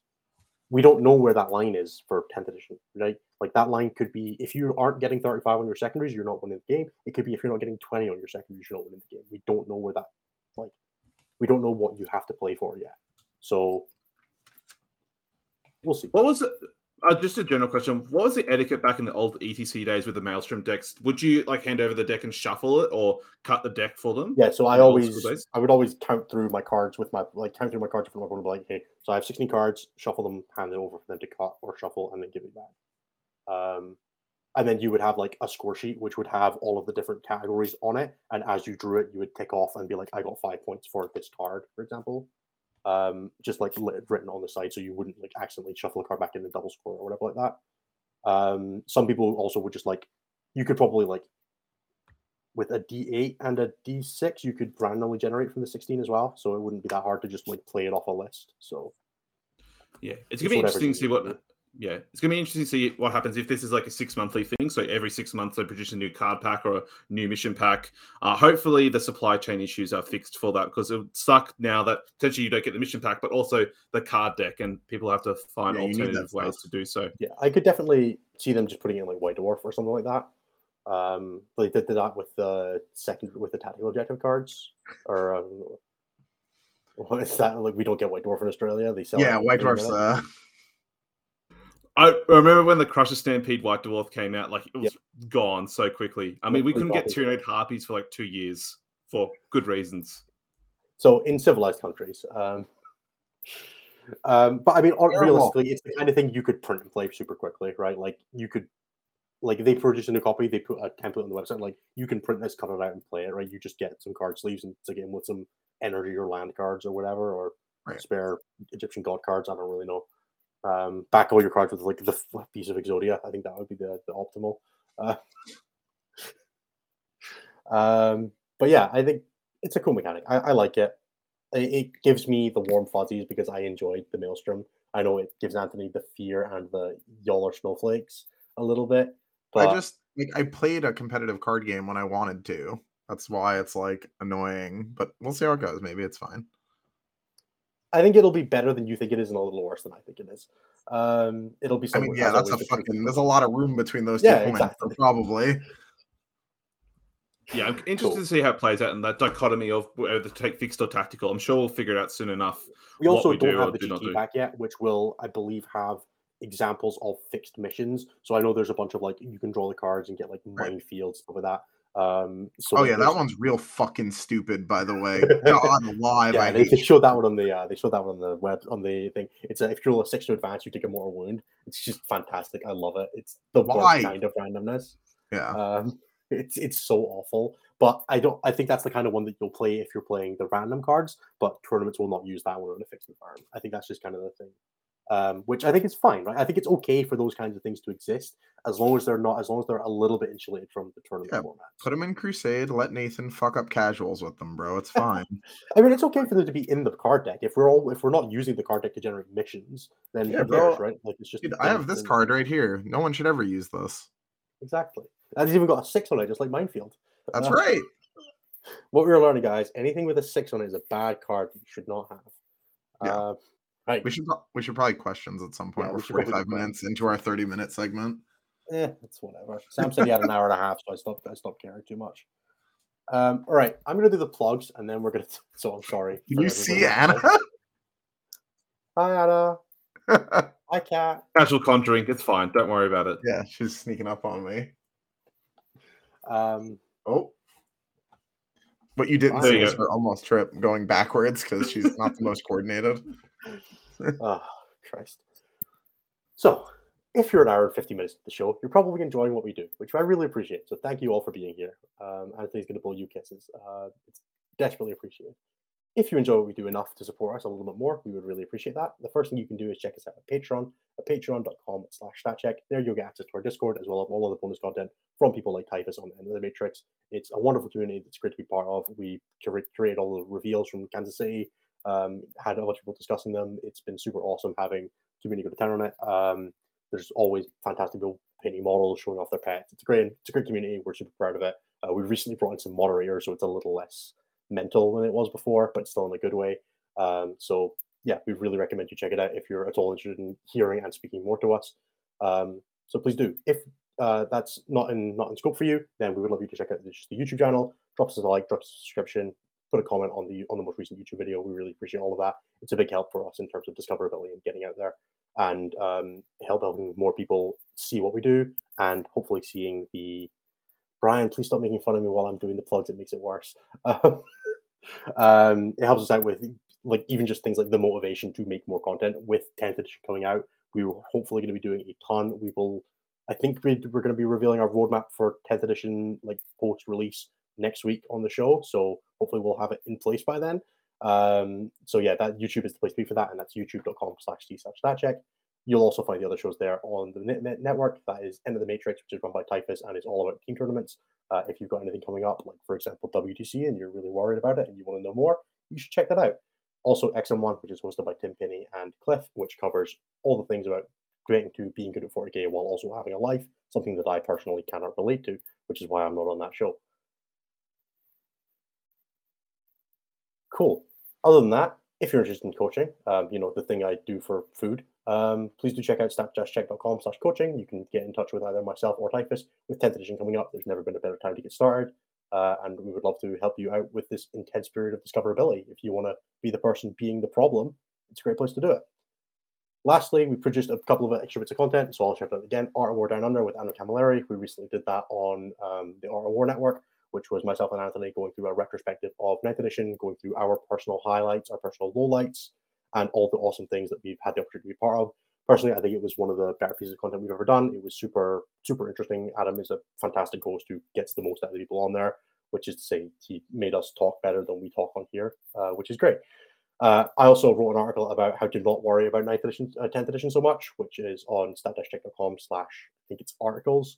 But I'll put a link to that. We'll get a link to that in the comments or in the description. There we go. With that, which is just a little bit about how to go through an edition transition and lean into it a little bit, understand that things are going to be mental, and hope for the best. I wish I'd seen the DCAN data sheet before I wrote that, but whatever, live and learn. Anthony, we can't all just be miserable all the time, okay? I appreciate that. I am so often positive. I know you are. That's why I hate it when you're not. And I'm trying to just make sure that life is simpler for you so that you can just be the positive person we all need you to be, because you're the best influence on the show by far. And we would like you to stay that way and let me and Jeremy and Nathan be the downers. The doomers. Yeah. Exactly. With that said, we're going to move on to questions. If you would like to get your question answered on the show, there are two brilliant ways to do that. One is you can chuck us a super chat in the YouTube, or on, I don't think Twitch has that, but on YouTube, chuck us a super chat. We'll definitely get to your question, or ask it in the show questions on Discord for the patrons. So, with that said, I don't have my phone open, so I'm going to go and open my phone now. We are professionals, I swear. Technically, yes, but not at this bit. Did we tell people Sam was on the show this week so that they could ask questions to Sam? Great. We're so good at this. No, it's okay. I'm nobody. Rose. But yeah, for guys, the Art of War Down Under segment, so there's part 1 and 2 for the last episode that Adam Camilleri is doing of 9th edition, which is exciting. And then also Tony V himself is going to be on next week's episode for a 10th edition Core Rules. So if you didn't hear enough about Core Rules, he and John Lennon are going to be talking about all the fun shenanigans that may be coming up. Curious Villamar calls them to enable text to speak for the Twitch chat. That would definitely be an interesting show. We should definitely do like one of those call-in segments where we just let people from Twitch chat jump into a Skype call with us and just rant to us for 5 minutes. I think that'd be fantastically awful, and we might do that for like Christmas this year or something like that. Yeah. I could see that being awful. You get 1 minute to tell us your favorite thing about 40k, and then we get to slap you in real life next time we see you. Right. Oh, we got a question in chat for Sam. We're gonna start with that one because it's for Sam, and I'm sure only some of the other ones are. How do you like your steak, Sam? Rare, absolutely rare. Get like a good rare steak is perfect. So Good man. my wife likes well done, and I've tried to convince her multiple times, but no, I don't know. That's no. A well done steak is not a steak. Just have a burger. Like, chill out. Yeah, if you get a steak well done, we're in the parking lot for sure. Like, what are you doing? Not well, I assume. Yeah. Oh. Okay. Frank asks, sorry if this gets wordy, but 3-part question. Okay, now that we've seen all the faction focuses, what factions are you super high on? One at a time, minutes. Yep. What factions are you super high on? Eldar, Genestealer cults, Demons, Space Marines. It's probably my 4. Marines. I think the CSM rule is really good. It's really good. It just doesn't excite me. Just stapling sustained or lethal as needed to things is really good. Like, oh, that's really good, and I need this and buff. I'm like, yeah, we might lose Jerry in the back with the chainsword, but that's okay. Like, we didn't need him to start with. Yeah, I'm actually curious about Grey Knights. I do like their faction mechanic of being able to go back into strat reserves and read deep strike 3 units. It seems amazing. It seems like such a great tempo play. But their we'll see how we go. Also makes them crazy fast. Like auto advance 6 with fly is like pew! Like GKT Sons and Custodes are definitely like in my like A tier of things that I think were great, but the other 4 just like stick in my like as much as it breaks my S tier. As much as it breaks my heart, I'm actually looking at playing like adding Custodes to the wheelhouse of factions that I play. I think the Custodes was just really awesome. Same they're cool. Grey Knights and T-Sons. Yeah. Doom bolting people from 36 inches away is going to be hilarious. You're going to be like, I got my independent operative Lion, and thousands of players like Mutant Vortex Beast and Aramon say zap dead, and I think that's fantastic, and I think they deserve that. I think Thousand Suns should get to have the coolest, like they still have a psychic phase, quote unquote. It's a very stripped down one, but they've still got it, and that was cool. I am worried about the amount of devastating wounds they might have, but worry about that later. It's a future us problem. Okay, he also asked what could be Dark Horse sleepers once we've seen everything for them. I think the 3 that I just said probably is the ones that I would pick. I think there's an outside. So like the Necron preview is not very powerful, but we have to remember cool mechanic. That Games Workshop wrote these rules. They're really, really bad at containing themselves with cool shit.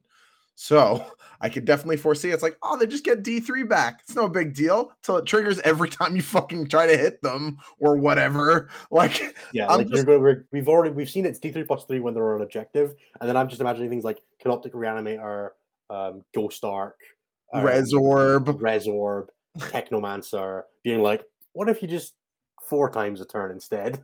Yeah, and like recursion mechanics are one of those things that exist on the knife edge where they're either like shit, very tiny window where they're okay, busted.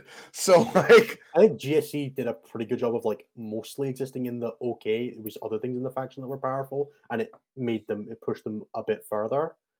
But like that was a D6, and it was occasional, and then bikes it was too much. But like I'm talking like on neophytes, and it was never playable on acolytes, right?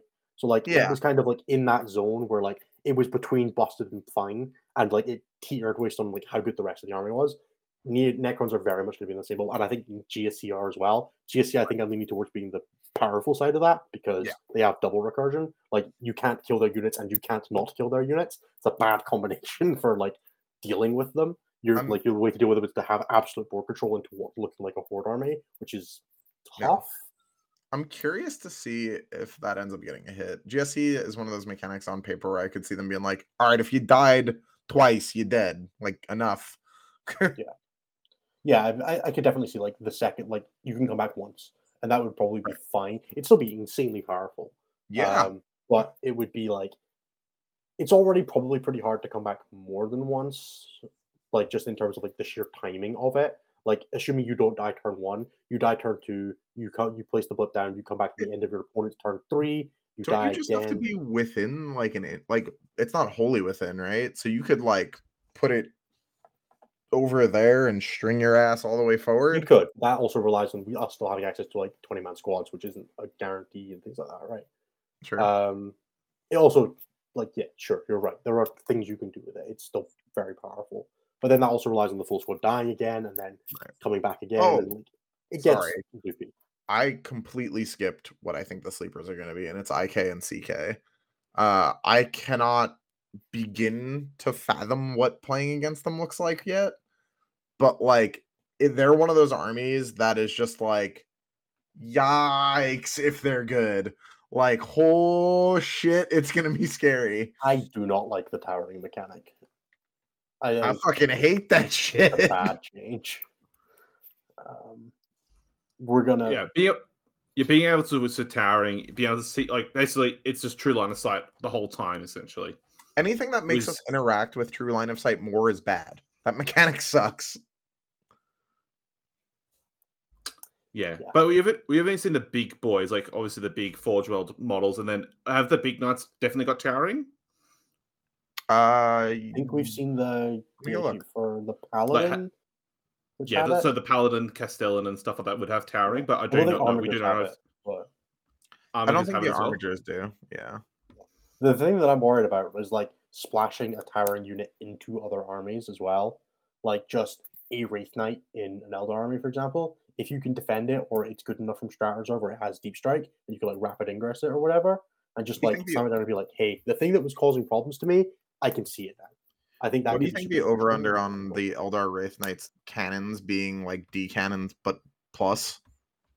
Like what? Like just flat 3-shot D cannons? That'd be worse than blast, but whatever. No, just like dev wound monstrosities or something. Just like anti-vehicle, anti-monster 4+ or something like that. Yeah. Just awful, like multi-shot harpoons or whatever. Yeah, I could see it. Ashley Thompson, triple Exorcist plus Allied Knight. Yep. I know Paul, one of the Team Scotland circulars, has been talking about running a double battle cannon Paladin or double battle cannon Chaos Knight in his 1,000 Suns list to turn off armor saves. Doesn't matter. No. Just like strength 10. 36 inches away, turn off your armor save, shoot you with 2d6 plus or 2d6 plus 12 battle cannons. Oh yeah, 46 plus. What is its roll? It's base rule, I believe, is 2d6 plus something shots. Oh, no, it's d6 plus 6, rapid fire d6 plus 6. There we go. Yeah. And blast. So it'd be 46 plus 12, or 2d6 plus 12 plus whatever your blast is. Strength 10, -1, ignoring armor saves, AP damage 3.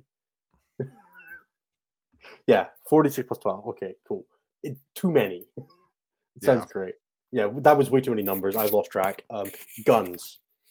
Yeah, pain, suffering. There we go. It's d6 plus 3, rapid fire d6 plus 3. So it'd be 2d6 plus 6 per gun if it's in 36, which it probably will be. Yeah, towering is bonkers. I cannot believe it got through. And then what looks like they'll be straight up booty? Death Guard. I think Death Guard are the only ones that I looked at and I was like, these are not going to be playable. And that's mostly because we've seen more of their data sheets now. I still had like a tiny amount of hope for a few of their things before we saw it. No. But now I kind of just like, unless they're incredibly pointed, which it doesn't look like they are from the preview game. Yeah, which I'm just sure they're not, because why would they be? Yeah, I think Death Guard is pretty. Oh, it's not a completely safe bet because maybe when we see everything as a whole, like the whole things, maybe we can try and link things to and fro. But it is pretty close to there. Otherwise, one of those armies that I could definitely see having a build that is competitive, but not an army that is competitive. That's kind of like with Death Guard now. Whereas most of the other ones that look like they have an army that has options, Death Guard might have a build that ebbs and flows like they do now, right? Where they've kind of had a couple of options through and throughout. Although Morty is technically currently immortal because he ignores characteristic modifiers, and that's how you take wounds. So, I know. I'm sorry. Yeah, I think the only other one that I'm like not super optimistic about is AdMech. Like, I just didn't love the mechanics, and I didn't like that a bunch of their stuff didn't have their army mechanic as well. And also, they have a worse base. They have the same base armor save as Circulus now, which is just hilarious. But Yeah. Right. Anthony, what would Blood Angels need to make you take the BA specific detachment? So for context, the Blood Angel specific detachment is you get +1 strike and attack on the charge. And you maintain Oath of Moment. And you lose Advanced Gladius. charge. Yeah, you lose the doctrines. Probably for me, like I know I'm not Anthony, but the thing they would need is actual advanced charge access from the rules or another speed increase, like Wrath of Baal still existing. And then I could see an argument for it. But I don't think Wrath of Baal would be enough. You'd have to put Forlorn Fury there. I don't know. I think Oath of Moment goes a long way to giving them like an actual shooting option now, where you could just run a shooting battery in Blood Angels now and still get something out of it, where you kind of can't now, because Oath of Moment is just enough to like deal with a problem a turn. Yeah, but like Gladius is a lot better than the Blood Angel rule, right? So the stratagems would have to compensate. Like, or enhancements, like the unique things would have to be better for it, right? Yeah, they have the rule is just less powerful than advanced. Yeah, they have to be a lot better. Sanguinary Guard and the Death Company veterans could also just be bonkers good. It's just so efficient data sheets. You can still run them in Gladius, right? Like that's the thing. It has to be better than Gladius. Yeah. What? You can run any of the Gladius is just Space Marines. Like Space Marine chapters can play Gladius. Yeah. Oh. You can just choose to play Blood Angels. Exactly. So your Snowflake detachment rule has to be fucking banger. Right. Yeah, that's better than once per game advance to charge, once per game fall back and charge, fall back and shoot. Plus whatever the rest of the Gladius strats are, right? Exactly. Yeah. And we've seen some of them like Armor Contempt, which is pretty good access. So real good. So like there's a pretty high bar.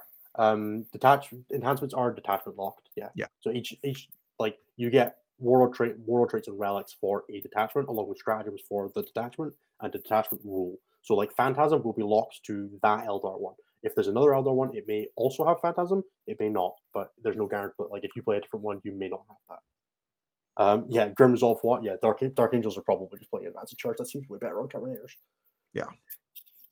Okay. What's been your favorite thing about the podcast from Jason?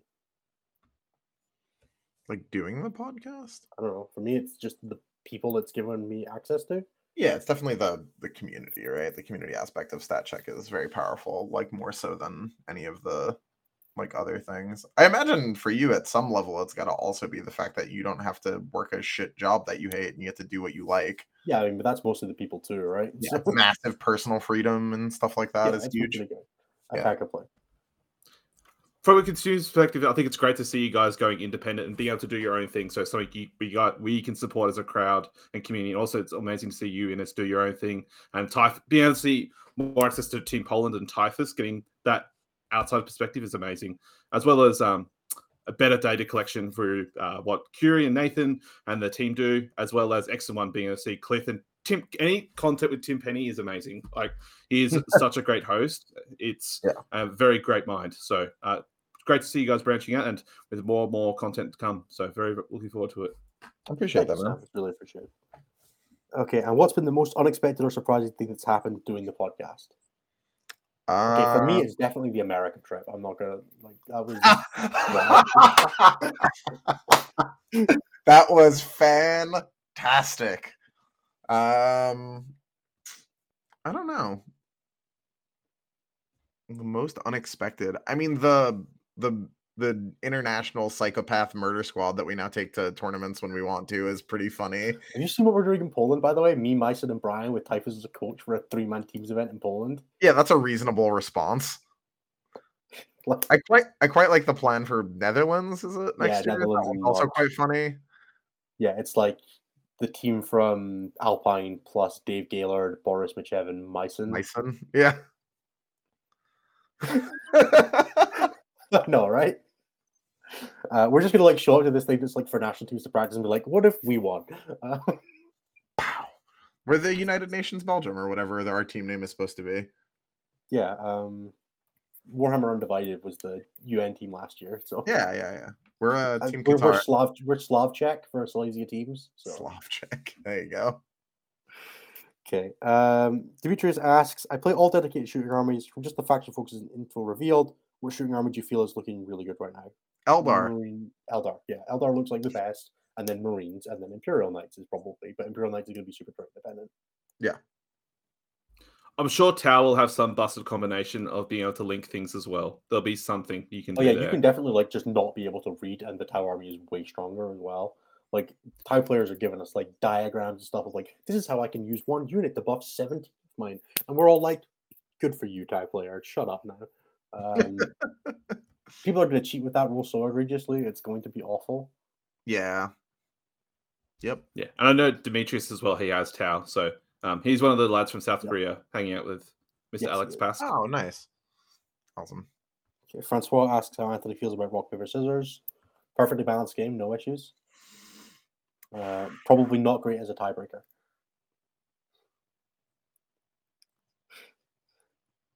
I'm resolving to bring Move it on. a copy of rock, paper, scissors for dummies at WTC.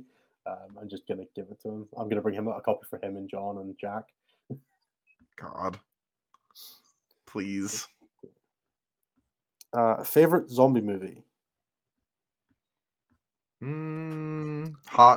What is it? Hot Fuzz? Hot Fuzz? Yeah. Great movie. I think Hot Zombieland Hot Fuzz isn't a zombie movie, guys. Like, what am I thinking of? Shaun of the Dead. Oh, that's it. Yeah. My favorite zombie movie, Titanic, guys, love it. Nailed it. Yeah, that's it. I think the original Zombieland was probably one of my favorites. I have to think about. I Am Legend, probably, but I don't really like zombies. I don't really like horror films, so yeah. Day-to-day is scary enough. You don't need these are wolf and werewolves, or does being called a werewolf imply the ability to transform back? I think they're space wolves, which is much more damning. Sure, that'll do. Any thoughts on how to limit roses written / roses intended bullshit areas that reveals continue intense starts? Go with the flow; it'll get resolved. Just play the reasonable interpretation, as long as you're not going to any huge tournaments. And if you are going to huge tournaments, just ask the TO. Yeah, don't terminally online argue for the sake of arguing yourself into a hole. Things will resolve themselves. The problems will be ironed out. TOs will deal with this shit. That's their job. It'll be fine. Use the WTC rules pack. It'll be done within like 2 weeks of the edition anyway. Yeah. Don't worry about it.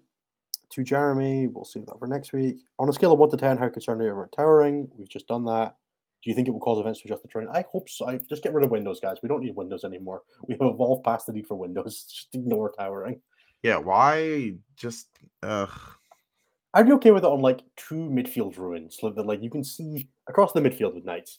Deployment zones, no windows, please. No windows in deployment zones. I don't even like it in midfield, man. Like, you're just never supposed to leave your deployment zone. I mean, like 2 of the midfield ruins. Like, if there's like 4 ruins in midfield, 2 of them have it, 2 of them don't. Sure. Like, fine, I get it. Like, they're at least mechanic there. Deployment zone should be a safe place. I don't believe in. I personally just don't think army should be allowed to take damage in the deployment zones. I think that would be fine. Yeah. I like things being alive. What are the top 3 most overrated army? No, we're not doing more on reveals for those. Sorry, guys. With everything you've seen so far, what do you think of the impact of high toughness vehicles and monsters will have on the overall meta compared to 9th? I think it's definitely going to be a stat check and take some adjusting to. So it's obviously some dedicated anti-tough stuff. Shooting or melee is going to be required, and as was mentioned, like Chaos Knights and Imperial Knights, if they can just spam some War Dog spam as they similarly have done in 9th edition, we'd have to cater for it and make adjustments. Yeah, I struggle to see like just tough walling working. I feel like if you do that, you just get murdered by oaths and lethal and so on and so forth. But we'll see. Yeah, I think the biggest issue with it will be, like, it looks like you just don't kill them with small arms anymore, which is fine. But small arms is pretty much what infantry bring to bear outside of like a couple of dedicated heavy weapons, which does mean that there's this big divide where infantry, outside of like a few specific things like devastating wounds and anti-vehicle stuff, probably just don't interact up anymore. Like, they interact with each other and with like medium stuff. So you're talking like dreadnoughts, maybe armored-sized vehicles like toughness 8, toughness 9 is probably fine. Anything past that, you are chip damage, and you have to accept that and build another plan into it. But that doesn't apply back the way, right? Like, tanks kill tanks and down the way. So the upstream damage output is very different now, where even just something like a Keeper Sequence or Bellicor now just randomly won't die because infantry don't just run around with 3 damage Thunderhammers anymore. They're running around with 2 damage Thunderhammers. Sure, Devastating Wounds exists, that gives spike potential, but it doesn't give you a consistent plan. You have to have a consistent plan. Yeah. Now, there will be units that are better or worse at that. We'll see what happens, obviously, but I think that what that probably means is you will most likely end up not being able to just play infantry skew. You will at least have to go up to like elite infantry and probably some form of anti-tank from either your own version of it or very dedicated stuff. I moved offshore questions. Why did I move offshore questions? Somebody tagged me in something. Also, WTC is arguing about things, which is nice. Yeah, I think it's going to be interesting. I think you're going to have to, as Ines was mentioning, you have to run some dedicated things. I felt in 9th edition, like the Bloodthirster, the Unkillable Bloodthirster, it would casually just deal with transports or like tougher things, as well as deal with infantry, whereas now it's not as versatile in what you can do. You could just sort of run, cool, I've got a strength 9, like strength 8 AP 1, damage 2 on its sweep, which is like still good at killing infantry, but like there's now a chance that just doesn't, like it doesn't kill a Terminator squad now, where sometimes it does now. Yeah. You know, like you could bounce that into 5 Scarabocult Terminators and kill 5 Scarabocult Terminators. You now bounce to 5 Scarabocult Terminators, and you're probably doing big swings now, which is like killing 3, killing 4. Right. You know, it just lowers that damage ceiling, which I think is a good thing, right? Like that's a good way to approach things. Needing more specialized units gives you things you can attack in weaker matchups. You can be like, hey, I'm in a disadvantage here, but there are things in your army that are good and things in your army that are bad. I can focus on the good things and try and swing this game my way, versus like, hey, everything in your army kills everything in my army. Means I have to kill everything in your army, which creates a big imbalance. Now, the fact that Devastating Wounds exists changes that dynamic, and I think that's probably the biggest issue with it. But we'll see what happens with time with that. I think that's just a mechanic that will end up being continually priced upwards, hopefully, or powered down. Because it breaks the dichotomy of things aren't good at 2 things, they're good at one or the other. Right. And Big Blast is probably somewhere on that spectrum as well. Like all of the big heavy, all big tank weapons having blast is kind of a problem for me, because it means that like 5 and 10 man infantry squads are just as vulnerable to them as tanks are, which I also don't like. Fucking D-cannons. Fucking D-cannons, yeah. It's basically what I get. But also, like, the Shadow Sword is like, you know, sure, it's D3, it's like 2D3 shots, but it's also blast. So it's like flat 4 shots at an infantry squad, that's going to kill 3 or 4 models. Right. Like, it's not a bad gun at doing that, right? Like, if all you have is a 5-man Custodes Terminator squad, you're taking saves. And you're taking enough saves that it's valuable shooting at it. So, and you're not killing it back. So it's just continually adding up damage. Right. Thoughts on Fixed versus Tactical, we kind of covered that. How are we going to try and break GSC based on what we know? Chain for the Chain God and run a bunch of stuff. It seems like the kind of list where you'll get away with running like a critical mass of infantry, and then you can just run the cool stuff on top of that. And because you have infinitely recycling infantry, it's always the old adage from like 8th edition was the first 30 guardsmen were really easy to kill, the second 30 were a lot harder, and the third 30 were as hard as the first 30 combined. Right. Or the first 60 combined, right? Like once you hit that point, if you run like 4 or 5 squads of neophytes, you probably don't need to go full in. You can probably get away with like 100 models because they're recycling and they're coming back, and then you can actually spend the rest of your points. Don't go full in on the mechanic, because all you're doing is giving your opponent a way to attack you and being like, hey, all I have to do, you don't have damage output. I just pressure you. If I can hold you in, even if you've got the chain, I can stop you. But if you have hidden aberrant damage, hidden gene stealers, or good shooting output that you can keep your opponent away from you and push them back, you hit that critical mass while still having an actual plan in the game. So, you know, lean into, you probably don't want to play, you know, like max battle line, 6 squads of acolytes, 6 squads of neophytes, unless they're good for their own purposes, right? Don't run them just because they come back. They still have to be good while coming back. Yep. How much would blah blah blah? Sorry, Moon. I'm sorry to go. I'm not reading that. I've made enough of a fool of myself. Will the underwhelming fixed secondaries require less mobile armies to switch to a more killy list, more flexible list, or a fixed secondaries reliable for stolen armies? I think you would have to define underwhelming for us there. I don't think they're underwhelming. I think they're situational, and that's not necessarily a bad thing. The fact that they're not always not always the best option is like a design choice, and it's a good thing. Slower armies will inherently be worse at things that generally require mobility, which means that you will probably have to build a more flexible game plan. Be willing to accept that you're maybe going to score lower on them and play a more primary focused game, or maybe they're not underwhelming, and we're overestimating them, and it'll actually be a lot easier than we think it is to do behind enemy lines and cleanse, for example. Don't worry about it. I think it's been interesting in a team's format having fixed secondaries. I think the floor for many of them is much higher. So the floor being like the minimum score you will put out is going to be potentially be much higher. So I think it's be interesting a team's format going for that fixed secondary rates. Like, all right, I'm losing this matchup no matter what. Let's just raise my score and reduce that differential overall. I wonder if we'll actually see WTC change the differential brackets. So for anybody who doesn't know, WTC runs a differential bracket of 5 points at the moment.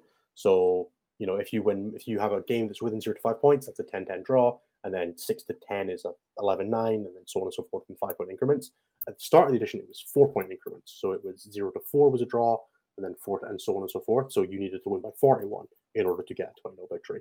And it was changed because it was generally found that games were too easy to blow out because a 41-point differential was too easy to score. So the 20-0 system was then changed to make it slightly harder to try and decrease the general rate of 20-0s, which I think worked pretty well. It was generally pretty hard to get 20-0 this edition. Not impossible, because it shouldn't be, but it was more difficult than it if it had been a 41-point increment. And we may find that, and in previous editions, like in 8th edition, it was a 2-point bracket. So 0 to 1 points was a draw, 2 to 2 and 3 was an 11-9, and so on and so forth in 2-point increments. Because the game was lower scoring, you had a lower difference. We may see something in between those, like it maybe ends up being that for this edition to have roughly the rate of 1 in 10 games going to 20-0, it's 3-point increments because the game just scores, right? We don't know where that is, or the scores are closer together. So we'll see what happens on that front. Not that that's completely relevant to the question, but I wanted to talk about it. How do you feel about all the missions that have you add, remove, or move objective markers? They're fine. They'll be interesting to play, and we'll learn them the same as anything else. I'm interested to see how that goes, but I don't have a lot of experience with stuff like that, but I really don't fucking like 33 in the current pack where we have to move them. So see, it's my favorite mission. Oh, I fucking hate that mission, man. Fair enough. I like the limited degree of control it gives you over how you want the game to play out, and that it gives you like direction in interesting ways without making the game completely mental, especially if the map is designed for it. Like, it's not amazing on player place because it's also rough on GW. Yeah, on GW and player place, I don't think it's amazing, especially because you put trade now and then move the objectives in player place, so like you don't know what you're getting. On like a WC board where like you can kind of know what you're getting into when you win or lose the roll off, and you can kind of make decisions based on the things you know are going to happen. There's not that variable. I think they're fine.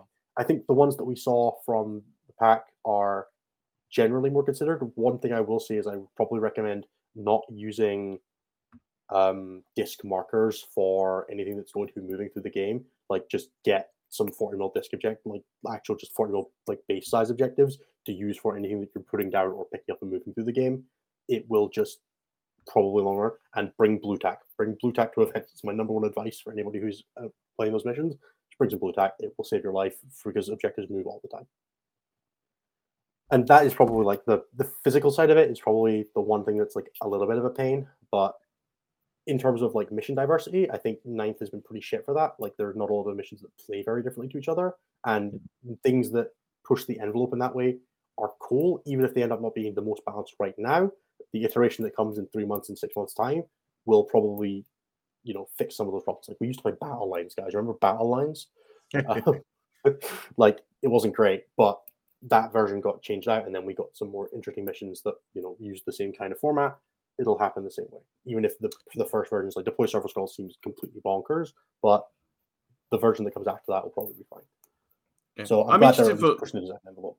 Yeah, I'm interested for it now because right now all the missions are 5 objective missions. There's no 6 objective missions or 4 objective missions. So I mean, I'm happy for it to happen now, but we'll see. From what I understand, there is all the maps are 5 objectives, like the ones that are in the packs. But there is one of the twists is replace the middle objective with 2 side objectives.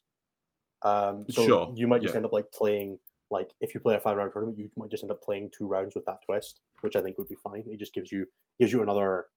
There's like 8 deployment maps or something, or 4 or 5 deployment maps. So it just gives you another 5 deployment maps functionally. If you just played that, you could even like do that and something else, right? That would be completely reasonable in the tournament. So I think that's fine.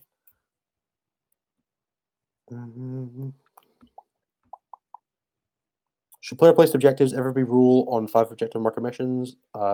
I don't see why not. Player-placed objectives is a thing that is interesting and gives you a different dichotomy. I wouldn't recommend playing it for every mission, but it's a thing that, like anything else, that is an interesting way to play the game. I wouldn't recommend it for everything because it's one of those things that, like player-placed terrain, tests a skill that isn't really 40k related. Like, are you good at putting down objectives? But with the controls it has to stop you just scamming yourself, like old player-placed objectives could in like 7th edition, I think it's fine. It's just another cool and interesting thing for 1 in 5, 1 in 6 missions. Yeah. How excited is Anthony to randomly determine which No Man Land objective is the Alpha and Omega? I don't know what that means. Well, it's just like which objective is the the one your opponent's taking and like that type of shit. Yeah. You've been playing a bunch of AOS, Anthony. You know what it's like to have objectives that randomly score points and stuff like that. So yeah, you've been practicing. I'm getting ready. I was training. That was the whole time. There you go. While Team Canada was playing Tempest of War, you were playing AOS, the real game. That's right. Anthony studied the Blades of Corn. The Blades of Corn. That's true. God, that army's so fun. I wish that game didn't suck. Okay. That's a great example of a game itself being flawed, but having parts that are just a blast. Hopefully Tempt gets there. The next questions are, how excited is Anthony? What is Anthony? And are we asking about Tony? So, Anthony, how you doing, Val? I'm doing good in general.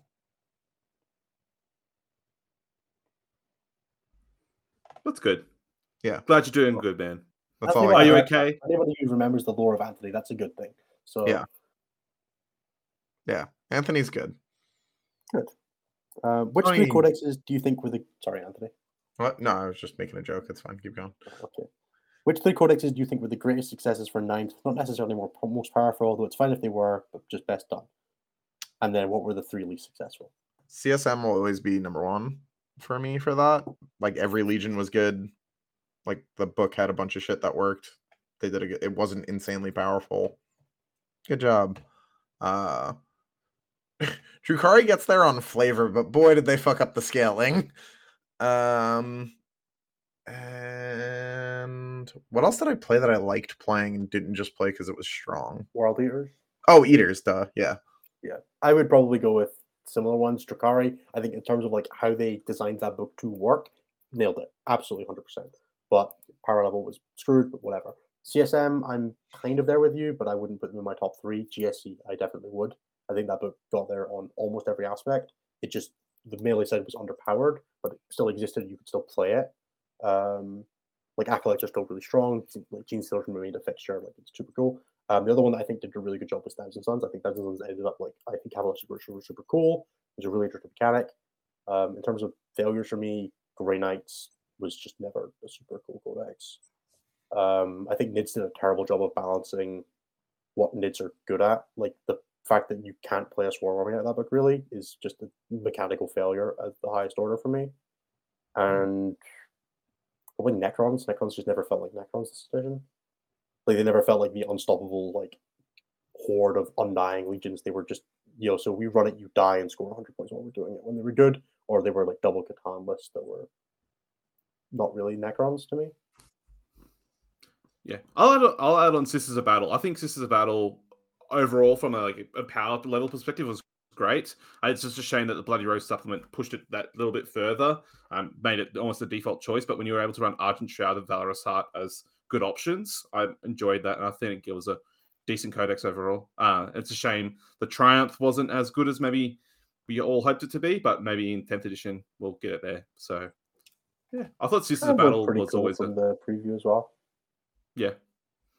I'll echo the same thing with Thousand Sons. It was a shame that Duplicity, for the most part, was the only one you played, other than sometimes playing Cult of Time to res Terminators and stuff like that. But I thought overall it's a fun book. That was part of my objectives towards the end of 9th edition. I wanted to play Codices I hadn't had the chance to play, but I thought it looked fun. So Thousand Sons and Zeech was one of them, as well as World Leaders, and I'm glad to say that was good. I think you got a ton of mileage out of Time and Duplicity when you could still mix up factions. Like you saw a bunch of that, and also like you saw some permutations with things like Mutation, which had a super cool spell to like restrict your opponent's movement. It just like those are one of the things that like single sub faction definitely killed off, was a lot of that, like, the little bit of extra where it was a thing you could staple onto the side of Duplicity to make Duplicity more interesting. but it didn't have the core power level to get there on its own. Sort of like when you saw Ebon Chalice plus Bloody Rose for Sisters, right? Where you could take like the Ebon Chalice detachment to tack on some cool extra things, but like you had to have the Bloody Rose core, and it killed off that side of things. It was still good for 100 other reasons, but killing off the bolt-on detachments was kind of a shame. Cool. Sam, how do you like your eggs? Scrambled or omelet? That's the way to do it. Oh, hell yeah, man. Omelet. On that. All this time I've been answering this question and I never thought about omelet. That's my 1 and 2 as well, man. Well, good. Glad to hear it. There you go. Yeah. So, yeah, definitely an omelet of sorts. Like get some onions, some bacon or something there. He's so smart. Tomatoes. Look, his name is Lemon. He knows food. Technically not, but sure. Close, but not Don't quite. worry about it. It's the Australian version of lemon. It's if you flip it upside down, it's basically lemon. There you go. Or I'm not even going to try and say what that would be upside down. It's like a U and then an L and then a W, a 3 and an R. Innes, what's the next question? Yeah, no, I know. I'm really tired, man. We're getting 1 a.m. Innes. We're getting there. I was literally asleep before the show for about 40 minutes. I woke up and was like, oh, I have to record. Focus. There's a lot of negativity and doom going on right now. Is it getting to you guys? Are you agreeing with some, most, or any of it? This is from Jake. Who doesn't? A lot. Like I'm like frustrated with what 10th looks like. I am generally very positive. And I think 3 months out and 6 months out from release, I think 10th will look good. But I am legitimately annoyed with a lot of the design decisions they've made because there's broad stroke issues, right? Like the proliferation of rerolls, the proliferation of dev wounds and shit like that is all really problematic. And it's fine to look at that and be like, hey, that's gonna suck. Like, but ideally, it just sucks for a little bit and then it's fine. I wouldn't like it doesn't. I don't think it'll be a long-term problem, I guess is the best way to put it. I think people minimizing that it's a problem is frustrating. Obviously, reference the We Don't Know channel where I lost my mind in the Stat Check Discord that one time. But like, I don't think it's not an issue, but I don't think it's going to be an issue forever. You could theoretically solve all of those problems with a 4-up roll-off. It's got anti-problem 4+ and devastating wounds. Yeah. So yeah, I don't know. I have a longer spiel on this one, so. No, I'm excited for the new edition. I mean, I've taken a break now from 9th edition, just do other things, enjoy everything else, and then I'm excited. I guess I'm an eternal optimist though, so we'll see what happens. If the game sucks and like I don't enjoy it, then take a break or do something else. So, but right now I'm looking forward to it and excited. Yep, it's a good approach. I'm going to do a little spiel and then we're going to wrap the episode up. So I get that the new edition is crap. The problem with it is, it's not even that it's crap. I get that the new edition looks like it has flaws. And the problem with it is, it's super easy to look at it from the context of, 9th edition is just getting there. Why are we leaving to move to this thing that is worse? Objectively. And that sucks for a lot of reasons. Now, the problem is, at the core of it, we are tied to a game that does not belong to us, right? The game is, we are the community for a game that is beholden to a company that makes a new edition every 3 years. For better or worse, it is coming. The only real options you have, besides still playing 9th edition, which I'm not going to lie to you, nobody's going to do that. Like, your 7 mates in their garage, go for it. You can still run an RTT of it. Power to you. I'm not going to be there. I am already forgetting 9th edition rules. The game is moving on. You have basically the choice of embrace it and stick with it and work your best to make the game continue in the best way you can, which is to provide feedback in a healthy way that doesn't just wail on the company that are making the changes. The people who were told, hey, you have to make a new game. These are the core design values we want to make it around. Like, they had to do it. Like, they didn't have a choice. They were told make 10th edition, right? Now, it's happened regardless. You can either provide feedback to try and make that process as good as you can. And from what I hear, even like the version that went out to the people to go and do content reviews, they've taken feedback from that on board, and we might be seeing changes based on that, which would be great. That's the kind of thing that I'm super happy to see. Playtesting in-house is inherently limited, even with a great playtesting team. especially if you have a limited power to listen to them or to take in feedback in an appropriate and healthy way, or a limited time frame to respond to it. Like if you have just been told, hey, this stuff's broken and the book ships next week, like there's not a lot you can do about it, right? Too bad. Like logistics are a thing on a game that works on the scale that 40k does. Now what that means is it's going to be busted at the beginning. It is always busted at the beginning of edition. It sucks a little bit that there are some big events during that time, like LGT and WTC. But the thing I want to remind you guys about, this is a once in a 3-year thing, once in a 3 or 4 year thing. This WTC is going to be mental. This LGT is going to be mental. All your tournaments for the next couple months are going to be crazy. But there is a certain fun in that you can play towards. Now, what I recommend for that is understanding that this is a period where nothing really matters and it's a great time to break out. There are a bunch of people who, like, the start of 8th edition were terrible players. The start of 9th edition who were just, like, from the research to nothing. But the new mechanics vibe with them. They found a great way to interact with the game and just kept the momentum going. If you want to learn to play the game at like a competitive level right now, there is probably not a better time because things are not solved. You will, by virtue of playing an army that is just stronger than what you're looking for, whether it's because you found it or because you net listed it, you will probably get to play against some players who are just better than you should be getting to play against right now, and maybe even beating them or learning from them. It's a great time to just do that. And because the game is in such a wild flux state, it'll not even be unearned. They'll just have less prep than you because we're resetting the playing field a bunch. Like, it's a great time for that. It's once every 3 years. We didn't see a start in 9th edition meta, really, because obviously we were in the middle of the pandemic, the world was quieter, the scene was smaller. The last time we really saw this was 6 years ago, which means that this is the first time in 6 years we're really going through this. And also, like, 8th to 9th was barely a jump. We used the same codexes and everything. Like, the transition was very small. This means that for a huge portion of the competitive community, this is the first time you're going through something like this, which is understandably absolutely terrifying in a lot of ways. It's scary. It's a lot of change. You're learning new data sheets. You're learning new rules. And that's a lot. It's a lot to take in. Anthony is going through it for the first proper time himself, which is why I always like take him with a pinch of salt. Like, it's okay, Anthony, it'll be fine. He loves it when I diminish him. It's great. So, like Anthony says, in 3 or 6 months, the game will be in a state which resembles something like now. There have been a ton of lessons learned through 9th edition that have been super cool, super great, super awesome to see.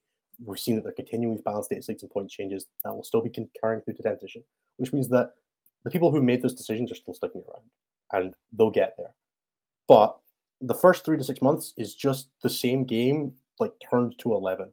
It's not fair. It's not balanced. It's still 40k.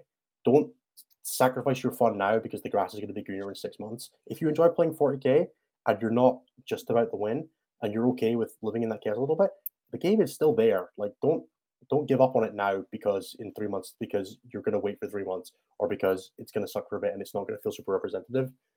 Fine, whatever. It's one WTC in 3, and you'll get to see a whole bunch of new things. You'll get to see top players at LGT and WTC and everything who have been like, I have solved the meta, and just get pounded into the dirt because they just got it wrong. And you'll see people who were absolute nobodies just get it right and sail, and like they'll continue that momentum on, and they'll be the best player in the world in 3 years' time. And this is where all that starts. So, be part of it. It'll be fun. It'll be fine. Don't worry about it. And we don't know, right? All right. That's true. Cool. With that little ramble of I'm sorry to anybody who had to deal with that and couldn't deal with positivity, I'm gonna finish this up so Sam can get away. Thank you so much to everybody who's been with us for this episode. We will probably have the stats guys back next week, but I promise none of them will be talking about stats because honestly, who cares about 9th edition now? We'll hopefully have Jeremy on to talk a little bit about his experience reffing at Kansas City because he was there doing that, and also he is at a team tournament this weekend with the Team Canada guys, which they'll hopefully win. So we'll hopefully get to hear about that. I'm doing FL, probably doing a practice weekend with Chris. Anthony, Sam, turning this weekend? Nothing interesting. Nothing personally this weekend, but actually, I just want to have a final plug. So, unfortunately, not doing 40k Frontiers anymore, but I've started a new thing called the Wide World of Warhammer. So, run with my good mate Ben Way from Down to 40k. So, a group of people who run events generally in New South Wales. So, it's on the eastern coast of Australia. But they're a great bunch of dudes, and there's a bunch of content coming out of those lads. So recent Art of War coach Alex Ingelisos, so AdMech specialist and all-around good Greek guy. So he does a bunch of stuff there, talking about the Australian meta. And I've got a series of interviews lined up. So the first one coming out will be Team Germany. So talking to Calvin, Matthias, and David, aka Deathrat. So talking about how Team Germany's prep and lead up to WTC years. What was that? Sorry? I love 40k nicknames. Oh yeah, Death Rat and Doom Guy and Typhus. Yes. Followed shortly by who came third last year? Followed shortly by Team Poland. So we've got Pumba and apologies, I'm going to forget his name. Not my son. Apologies, I forgot the other dude's name, nickname. Apologies. Duda. So we got Pumba and Duda. Duda. Yep, so Duda. So they got those guys on talking about transitioning into the new edition. Then also the reigning, defending, undefeated champions of the world, the Team Australia coming on. So got Liam Can't Hack It himself, with Mike, the Australia's greatest athlete and greatest export, Matt Morrisoli, and then the new guy on the block, Brody Middleton, joining, as well as a series of interviews. So obviously got Tony V himself with Jaime Paris the following week, StatCheck's own Curie, Chris Haynes from Camhammer, as well as Chris Irvine from Team Scotland, talking about Hell yeah. So that's what truly matters, as well as a bunch of other people. So Neil Kerr's lined up, as well as talk about the behind the scenes of WTC. So we will have a link to all of the Wild World of 40k stuff in the description below, so that anybody who is looking for that, go check them out. We do love all the stuff that Sam and Alex did on 40k Frontiers, and we're really looking forward to seeing where they go from here. Sam, thank you very much. I take it. That's right. Thank you very much, guys, for having me on the show. It's been a pleasure, and looking forward to defending my title in the next StatCheck League. Hell yeah, man. I'm going to finish out the plugs once you go. All right, thank you so much for being here, Sam. That's right, no worries. Cool. I'm going to finish the plugs now. Thank you so much to Sam. Congratulations again for winning the StatCheck League. Also, you're far better looking than both of us. I'm just going to say that after the show. So if you do watch it, you're not going to, so you're never going to hear that. That's why I'm saying it. He's also real tall. He's like huge. Thank you so much, everybody, for being with us. 2 hours and 5 minutes, because there was no stats to stop us this week. There was no breaks on the train of Innes talking to himself. So thank you, everybody. If you are in a position to support us, we would love if you could check us out at patreon.com/statcheck. Otherwise, youtube.com/c/statcheck. Every Tuesday at 11 p.m. GMT, 6 p.m. Eastern, we are here live talking about 40k. We'll be back next week for episode 48, where we'll be talking about presumably a ton more 40k 10th edition, because we are looking at having all of the Tyranid and Space Marine data sheets, and also potentially more based on the rumors. So I'm really looking forward to seeing everything that comes out. We didn't even talk about the Leviathan data sheets. Oh my god, there was so much this week. Stonks and Von Ryan's Leapers, everything else for Nid sucks. Stormguard looked great. That's Leviathan. And Illuza, I still don't know what a Cantaloupe is. Thank you so much, everybody, for being with us. Anthony, do you have anything to plug? No, but if you're gonna run a teams event, use a good tiebreak method. Fuck 4-ups. For more shows like this, check out the Goonhammer Media Network. More info at media.goonhammer.com.